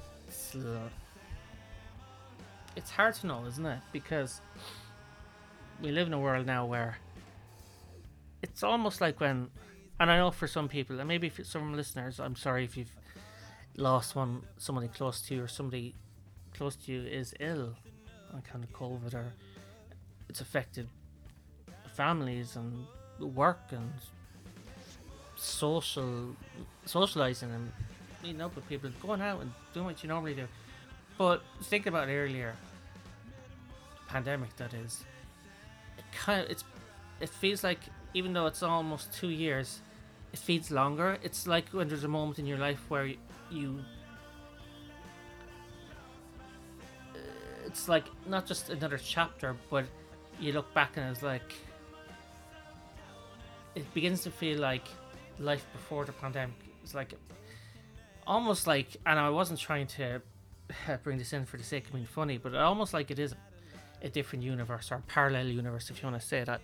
But wait, we all used to meet up and we went to gigs and we didn't wear masks going into a store or whatever. But as I say, even though it's almost 2 years now, it feels like it's longer than it has been, and I'm sure you all know what I mean by that. And essentially, like, doing this podcast has been great during this whole pandemic. I know I took a break for a long time until this last episode. This last as of now episode, just to be clear. But yeah, it's just strange, and I appreciate, by the way, if the Chili Peppers are holding off on saying this is the album they probably want to make a big deal about, and it's hard to make a big deal. Some artists dig into that and kind of go, you know what, we're releasing this album, people need something to listen to, our fans need something to listen to, and other artists are like, let's hold back a bit. And I've seen that in play, even if artists haven't always been vocal about that. You get the vibe that some people hold back because do want it to have a maximum impact, not necessarily from a financial or a monetary viewpoint like that, but just when I know people went to gigs, I know that, well, it depends on the countries, right? And as I say, the laws, but it just seems like, certainly in Ireland, I mean, I haven't went to a gig in a long time, and it's at least once a year I go to a gig. Now, that hasn't happened this year, and it probably won't. It hasn't happened last year. It just happened to be that there wasn't any gigs I was going to in. Well, when the pandemic hit Ireland, it was beginning of March, so I hadn't been at any gigs in January, February of last year. And I do want to go to some gigs next year, but some of them are sold out as it happens, and some I'm like, yeah, okay, but I'm not super paranoid about. I really am not super paranoid about going to a gig with other people in a crowded venue. I'm really not, actually. It's just I haven't done it in a while. I went to a gig in a while. And even when I went out a while ago, a couple of months ago in Dublin, for a friend's stag, there was like, we were at a beer garden in a pub called Fibber McGee's, and it was jam packed, and it was all outdoors, but it was so surreal. It was like that universe I mentioned that felt like a distant place had returned in a weird way, but. Oh yeah, that was Dreams of a Samurai. It was Dreams of a Samurai. I thought it was Death of a Samurai. Maybe I just felt it was. That was a big kind of a closer, as in terms of song. I don't mean big as in it was a great song and I just ignored it, but it ended big.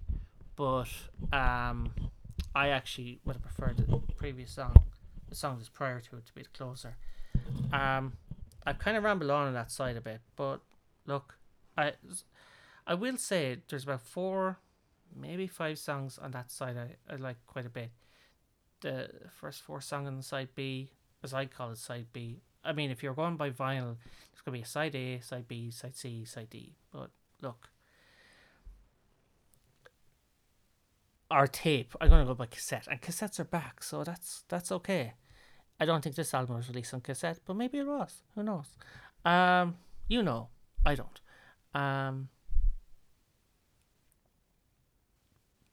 That last song, bleh.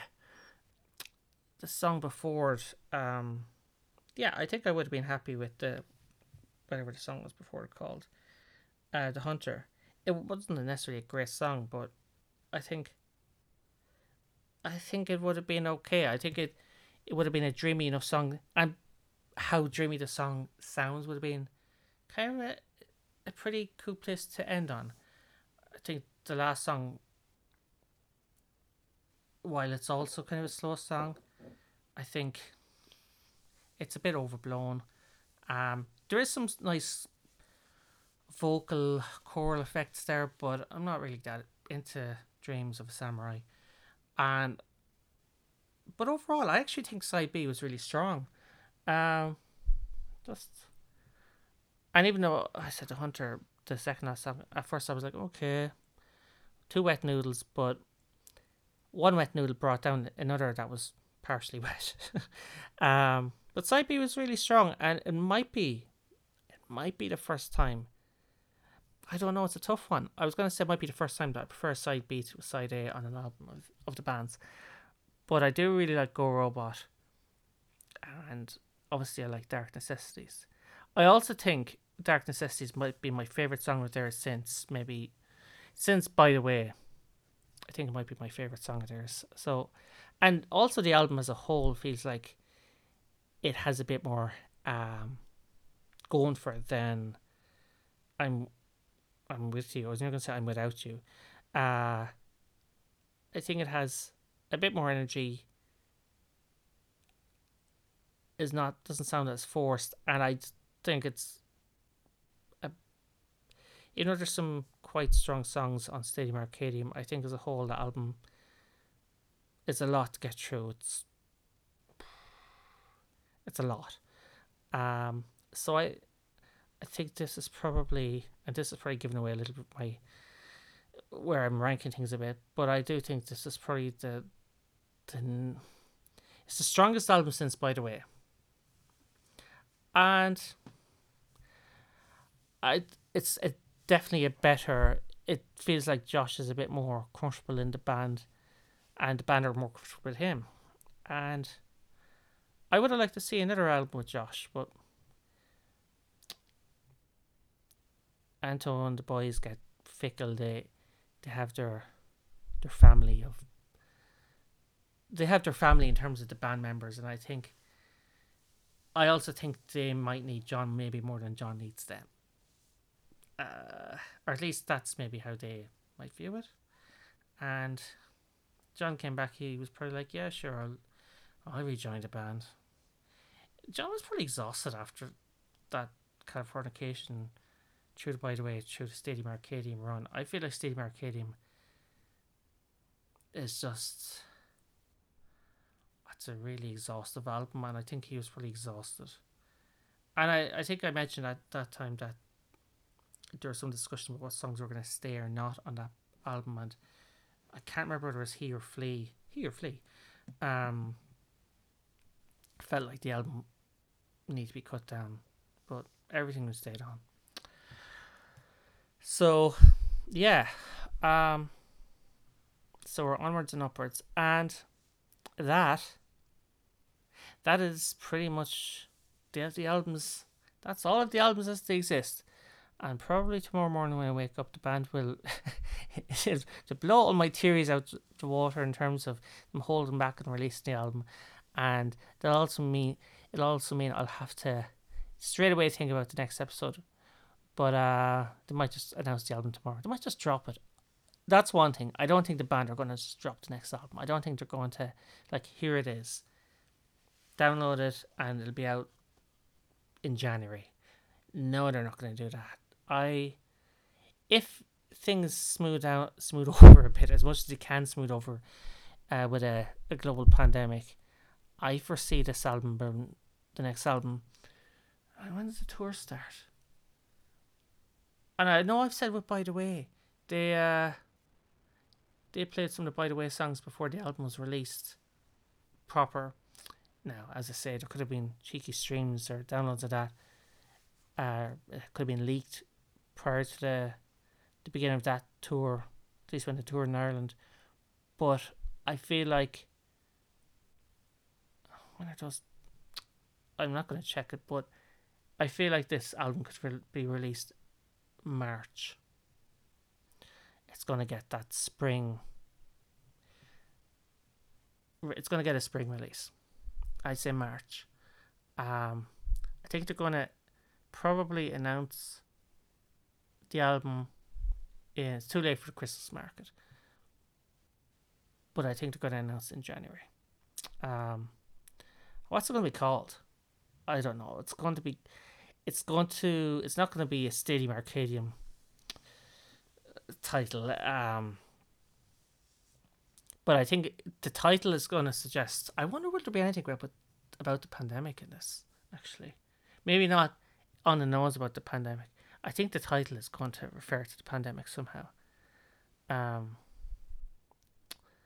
I think it's probably going to be a title that I'm going to go out and say, you can read into a lot of things. I don't think you can necessarily read into some of their album titles, but I do think that the album title will also be the name of a song, which on the album, which is often the case with the band, or they incorporate the album title into a song. But I feel like it's going to be something that like Hello World or something like that. Something that is both a reintroduction to the air quotes classic lineup of the band, but also acknowledging that they're back after there being this catastrophic reckoning that's been happening in the world. Something that'll be just a little bit self-aware as a title. I do think that. As for the albums, where do I stand with the albums? And I'm actually struggling to remember some of the album titles. And I'm going to look them up here. I mean, I'm talking about the early albums. I know their names actually, but I'm struggling to remember which one came first. That kind of way. But I know I'm going to start from. There's 11 albums, right? So I'm going to start from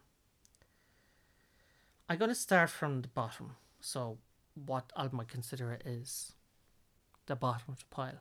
So no surprises. It's One Hot Minute for me. One Hot Minute is an album where it has all the excess of the 90s rock scene, the hard rock scene, but none of the fun. And it's an album that feels hollow. And although the production is probably better in this than some of the early albums, I would argue that it doesn't sound like, it's not super fun to listen to, and it doesn't sound like the band are having fun. It sounds like they're lost. So that's 11. The next one that would come up would be number 10 is the debut album, the Red Hot Chili Peppers. I ranked this just slightly higher than One Hot Minute because the band are trying. It's their first album. There's some mistakes. Not everything works, but it sounds like they're having fun. And I know that maybe Jack Sherman wasn't shit hot as Hillel or John. At least he wasn't given the chance to be. And I think all the band were finding their feet. But I like some of the songs on it. I remember liking, there's a couple of songs that I know the Adam Scott Ockerman podcast, when they did the one album, or they did 2 albums. When they did this album anyway, they were a bit like, this is not great. But I think they kind of had their mind made up and didn't really give the album a super fair shake. Now, I don't think it's great, but I think it's that early stage for the band. And like any artist, sometimes when you hear the early stuff, you also get a sense of what an artist, what pathway they do go down because of hindsight, because of listening to later releases, but also maybe also what could have been, which does not mean to say what could have been in a kind of a sorrowful way, but also um, just hints of stuff that the band or any artist at an early stage may not fully explore later on. Yeah, so that's 1984's The Red Hot Chili Peppers. From here on in, at least for the next couple of rankings, I would say it's a fairly chronological kind of a chronological steps. And the next album is Freaky Styley. That's number 9 on my ranking. And I felt like that was a more sure-footed album. It was definitely more funky, and I had some misses, but overall, where the band sounded earnest on the debut album, and with that earnestness were some mistakes or things that they sounded amateurish. Some of those things were ironed out with Freaky Styley. It's a funkier effort, and it definitely brings out some of the sounds that the band would become later known for. But it has its moments. Next album on the list is, as I said, this was going to go at least for the next couple chronologically. The Uplift Mode Party Plan, number 8. Yeah, I remember some of the songs on this really feeling like the band, a bit like what happened with Josh in the last albums. I felt like the band were more comfortable as a unit with Hillel, and it had some really fun songs in it. The band, their sound is beginning to be honed down and identifiable to be the Red Hot Chili Peppers, and the funk isn't as prevalent as it was in the previous album. There's a bit more of a rock sound, but songs like Fight Like a Brave are really fun songs, and it made for a really interesting listen. And some of the covers were fun. Subterranean Homesick Blues. I know I wasn't super crazy on Behind the Sun at the time, but at least they were also open to, if anything, that was the early DNA of doing a let's write a song with the intention of making it a hit song. And it was a minor success, or at least at the time it was a success for the band. It's not a song I don't think they have ever, well, not have ever, but I don't think it would be a song that is as fondly remembered in terms of the mainstream with as the likes of Can't Stop or Californication, but it has its place, and so does that album. Now next, I'm gonna break this. I'm gonna break with my chronological thing that I said. The next album on the list, number 7. It's Stadium Arcadium. Stadium Arcadium.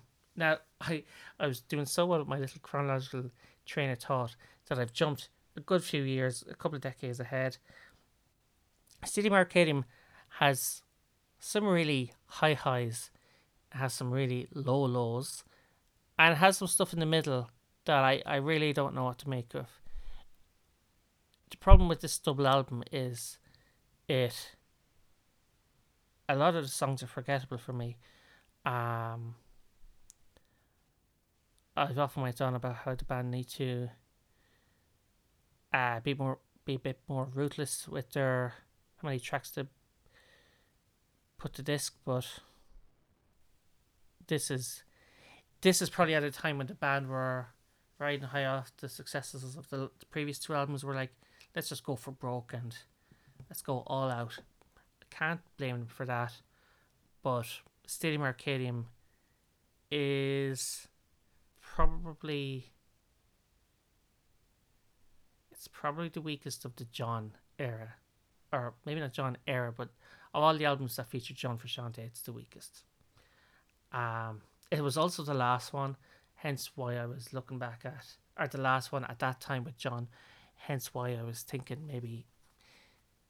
I know he had when he dropped out of the band after Blood Sugar Sex Magik, there was a lot of drug issues and problems there, but I feel like after this album, maybe there was a sense that a lot of creative avenues were exhausted with the band.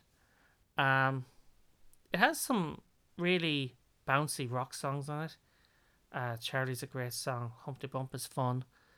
Um, even Snow Hey-O has its moments, but unfortunately, it's dragged down by a lot of vanilla. Um,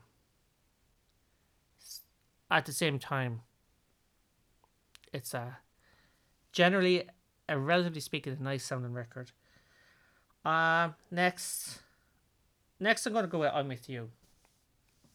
I'm With You is the first one with Josh, and I feel like with I'm With You, although I did say it comes across a little bit forced, I feel like after Stadium Arcadium, it's a bit leaner. It's not super lean. It still feels like there's a lot of dips in the album, but after Stadium Arcadium, it's just nice to just snack on something that is not so dense. Um, and there is a sense with the band with I'm With You that there's a want to be a bit more direct, and I think that's good. I think maybe the band tried a bit hard at some stage just to almost replicate some of that energy where they're trying to be young men again, and only one of them are really young. That's the newest member, and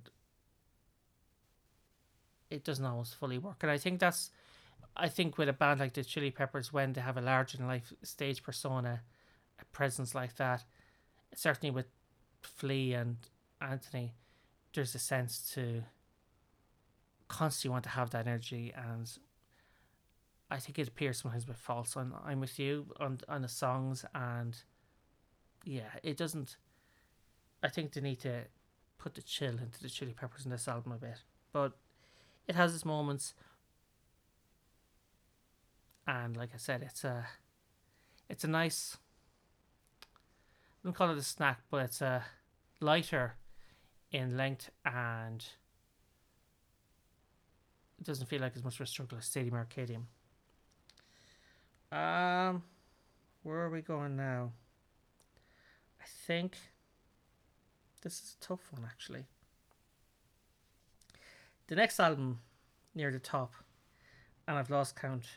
I know there's 11 albums, but wherever I am on this, um, let's see. There's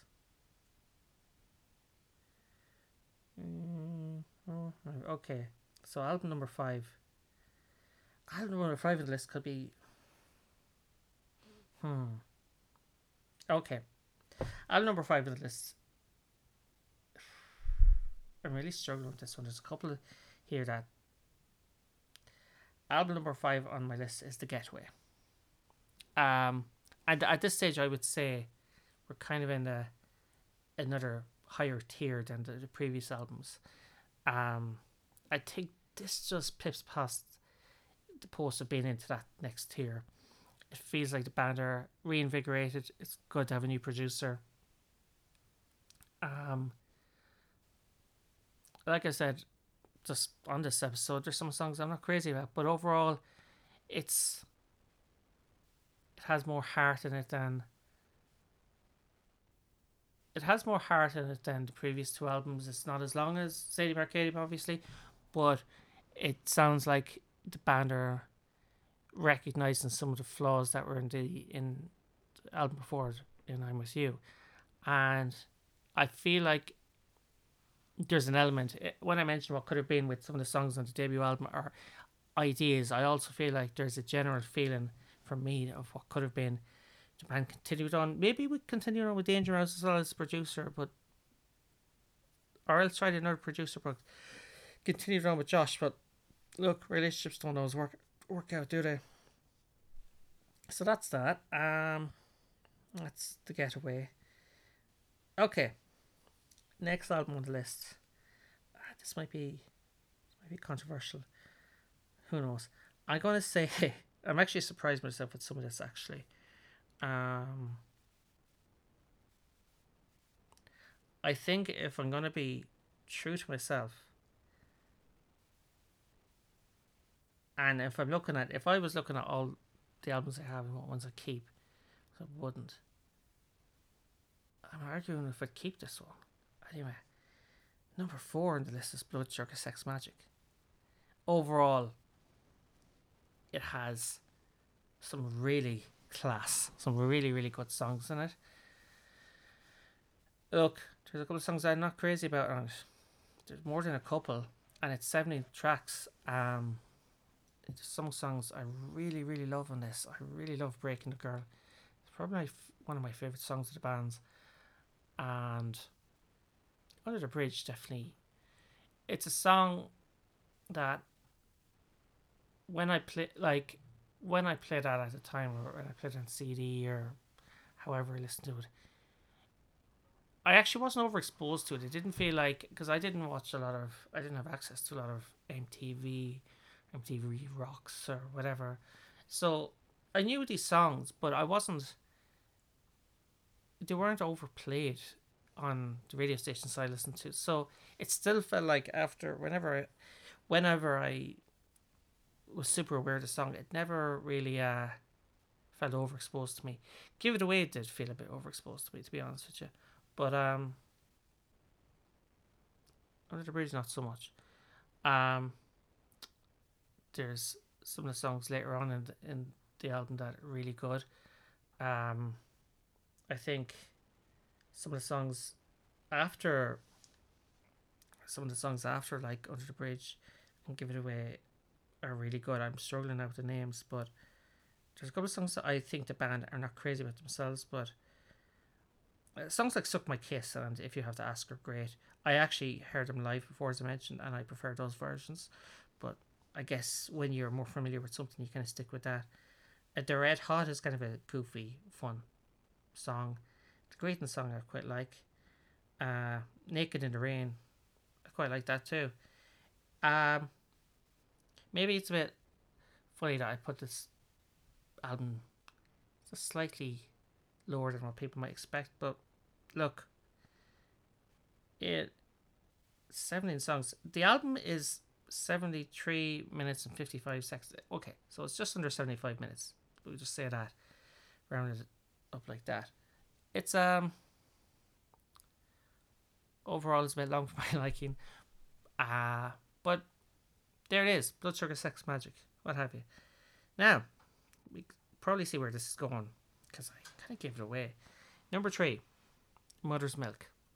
Actually, I'm surprised by this, because I didn't think I preferred this album to Blood Sugar Sex Magic, but I do. I definitely, some songs I'm not crazy about, but overall I think the album flows better, and it's at this stage. There's an element of what I mentioned about the debut album. This is the start of the John era, and I think, and also Chad, but just such a good energy to this album. Um, there's probably I feel like of all the albums that I've been listening to, aside from By the Way, this is the album I want to revisit the most. Sometimes when I listen to some of the albums from the band, sometimes some of the tracks felt like hard work, and that can be said even of the top 3 albums here to some extent. But I feel like I'm going to revisit this one really soon again. And I've some of the songs I was really surprised by how much I enjoyed. Knock Me Down, that was great. Taste the Pain, I forgot how much I enjoyed that. I was always familiar with Higher Ground. Just some songs like Magic Johnson are just a bit. I remember that in my head, but I don't know. I just felt like it was sweet in a look. They're trying, but yeah, could have lost that.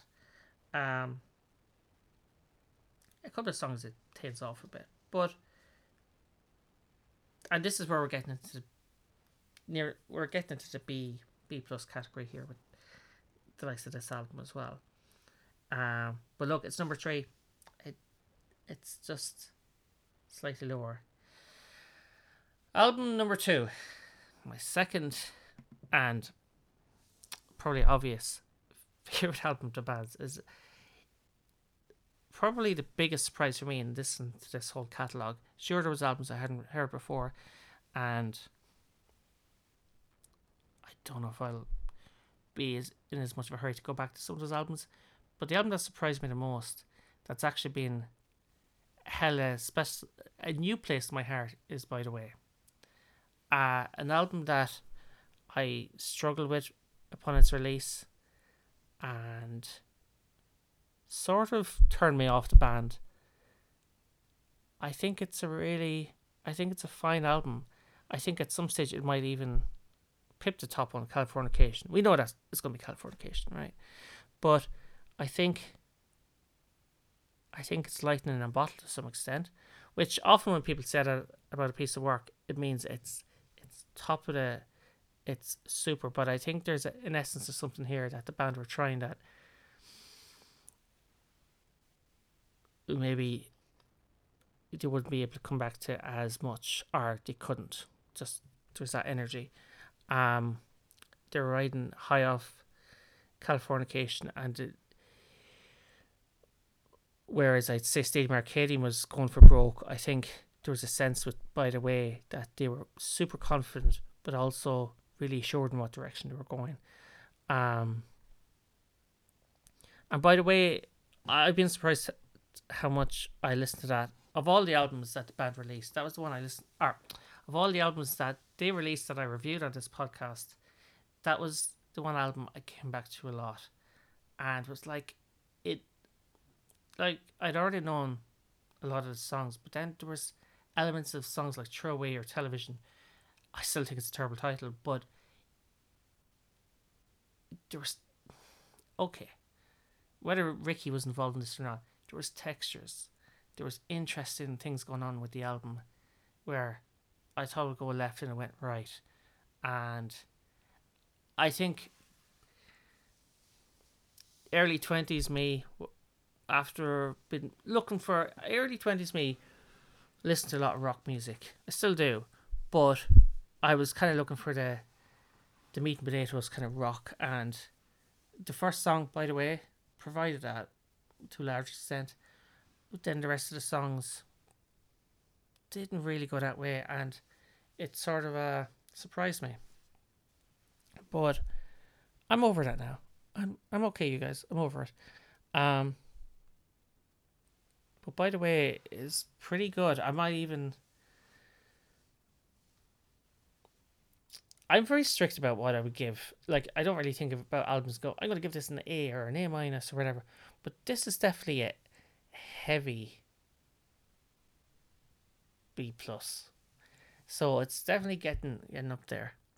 And I think I'm struggling now even thinking about it, because I was singing its praises. There's probably a couple of songs near. There's a couple of songs after By the Way. The song, it's such a euphoric song that a couple of songs, and I would say it's not a slowcore album, but there's definitely a couple of songs after that first song, and that labour the album a bit. And there's a couple of songs near the end of the album that also labour it. That being said, I think I quite like the side B on that album as much. Or I like that side B quite a lot. In fact, when I did go back to listen to the album, I ended up listening to a lot of From Throw Away or Television onwards. I just warmed to it. And that's By the Way. So yeah, number 1 is Californication. And for a moment I debated putting this or By the Way on top, but I don't think it would be fair to put By the Way on top, because I'm rediscovering it. And By the Way was always the album that when I was looking for that buzz of the Chili's, I went to that album. And it was the album that really got me into the band. Now, sometimes I've listened to artists, and the first album that got me into a band would not always end up being my favourite album of the band. In fact, sometimes it could be one of the weaker albums. But Californication holds a place in my heart that I find it hard to part with. Like all the albums before, even though it's at the top spot, and well done, Californication, it does have a couple of songs I'm not crazy about. Overall, though, the the highs on the album make the lows on the album kind of seem okay. There's enough highs on the album to bring some of the duds up. And for what it's worth, I have some albums that I absolutely love that have a couple of songs. I'm like, oh yeah, this song. Not every album. It's very rare for me that there's an album where every song I love. There's always going to be a couple of songs. I'm like, I wouldn't go as far as saying filler, but some songs are not. They're not as transcendent as other songs on it. Really excellent album, but overall, the overall body work, it's more than the sum of its parts. That I do struggle sometimes with Californication because I don't think it would be. It's a really good album, but it's not super, super, super, super. It doesn't rank as much as other albums I can think of from other artists that, although they have a couple of their not brilliant tracks, that Californication can stand side by side with. It's just the way it is. I did say earlier, look, this is gonna be heavy B plus territory too, but just don't get into the next grade. It's just the way it is. But Californication, it was such a bounce back. And when I consider that I have this at the top and at the bottom is One Hot Minute, the album that preceded it, I mean, they came back good. They came back really, really strong. And I am curious. I will say, look, I've been kind of hard on Ricky Rupes. He worked with them on Blood Sugar Sex Magic, generally a well-received album. I say that almost understatedly. One Hot Minute, not as well received, but he was still there for the Californication, and brought them back again. He was there with them. I don't want him to take all the credit, but he was there. For anybody who doesn't know what he looks like, he essentially looks like Santa Claus. It's very apt. He's probably not going to be. He's probably been busy right now, getting stuff ready up in the North Pole anyway. So they weren't gonna release the album before Christmas because Ricky is busy. Saint Rick. But yeah, they bounced back after One Hot Minute. To my mind, now some might say, you know what, One Hot Minute is a really underrated album. Fair enough. I say to that. But they came back, and I will say, this will be the second time, not including when John Frusciante first entered the band, but this will be the second time John came to the band, or came back to the band with this next album. So it'll be interesting to see if they. I don't necessarily think they're going to bring a Californication level of energy, but I do think, like I said, there's going to be they're going to want to make a big impact in terms of its sound. I don't think the sound is actually going to be super different. I think that the album might. I'm surmising here, but I think they'll probably go. I actually think they'll go for a little bit of a mix of some of the energy from The Getaway, but with John, and there'll be a sense of. I do hope they don't try to do a larger than life thing. I know there'll be some rock songs on it. I hope those rock songs are good. Of course I do. I hope the album is good. I really do. But there is going to be a level of expectation on this. So that's my rankings. That's it. And right now, that's it from the podcast. For me, Annie Warbler, I I'm going to take a break until they release the next album. Um, as you would say, I took a break. I took what 3 to 4 months off. I'll take another break. Why not? But I hope you've enjoyed the show so far. Um, thanks for listening. It's been fun doing this. I might come back with something else at another stage, but in terms of Over the Bridge and Yabba Dabba Ding Dong, this is hibernating for a while. I might do a little mini episode when I with some artists now. Like albums or artists I've been a fan of. I tend not to listen to a lead single or a lead couple of singles. I kind of try not to spoil it for myself. I want to listen to the album as a whole, fresh. Sometimes I've known artists that I hear all the songs and I can't wait to listen to the album, but I've already listened to some of it and somehow that takes away from the overall album experience. However, I probably will when the Chili's release a single or two, I will listen to them, and I might do a quick take. I was gonna say hot take, probably be a hot take as well on whatever they release. And who knows what else? I might do other stuff. We'll see. Who knows? But yeah, I hope you've enjoyed listening, and this will be released before Christmas. I do hope. I hope you have a nice Christmas. I hope, and if you, or I hope at the very least, even if you don't celebrate Christmas, if you celebrate Hanukkah or whatever way you celebrate things, or maybe you don't celebrate Christmas, or maybe you don't want to. Maybe there's other stuff going on in your life. I hope you're safe. I hope, at the very least, you have, and I mean this with all my heart, I hope you have as content an end of 2021 as you can have, and I hope going into the next year things look at least a little bit easier. Why am I saying this? Probably because I got talking about the whole pandemic, but I know for some people it's not just about the pandemic. They have other things going on, and the pandemic is just something that maybe arguably has just heightened those pressures. But anyway, I do wish you well, and yeah, see you on the other side. Very appropriate. See you on the other side soon, and take care. This is me, Andy Warbler, signing off for the moment. But if you want to reach out to me, I'm at andywarbler@gmail.com.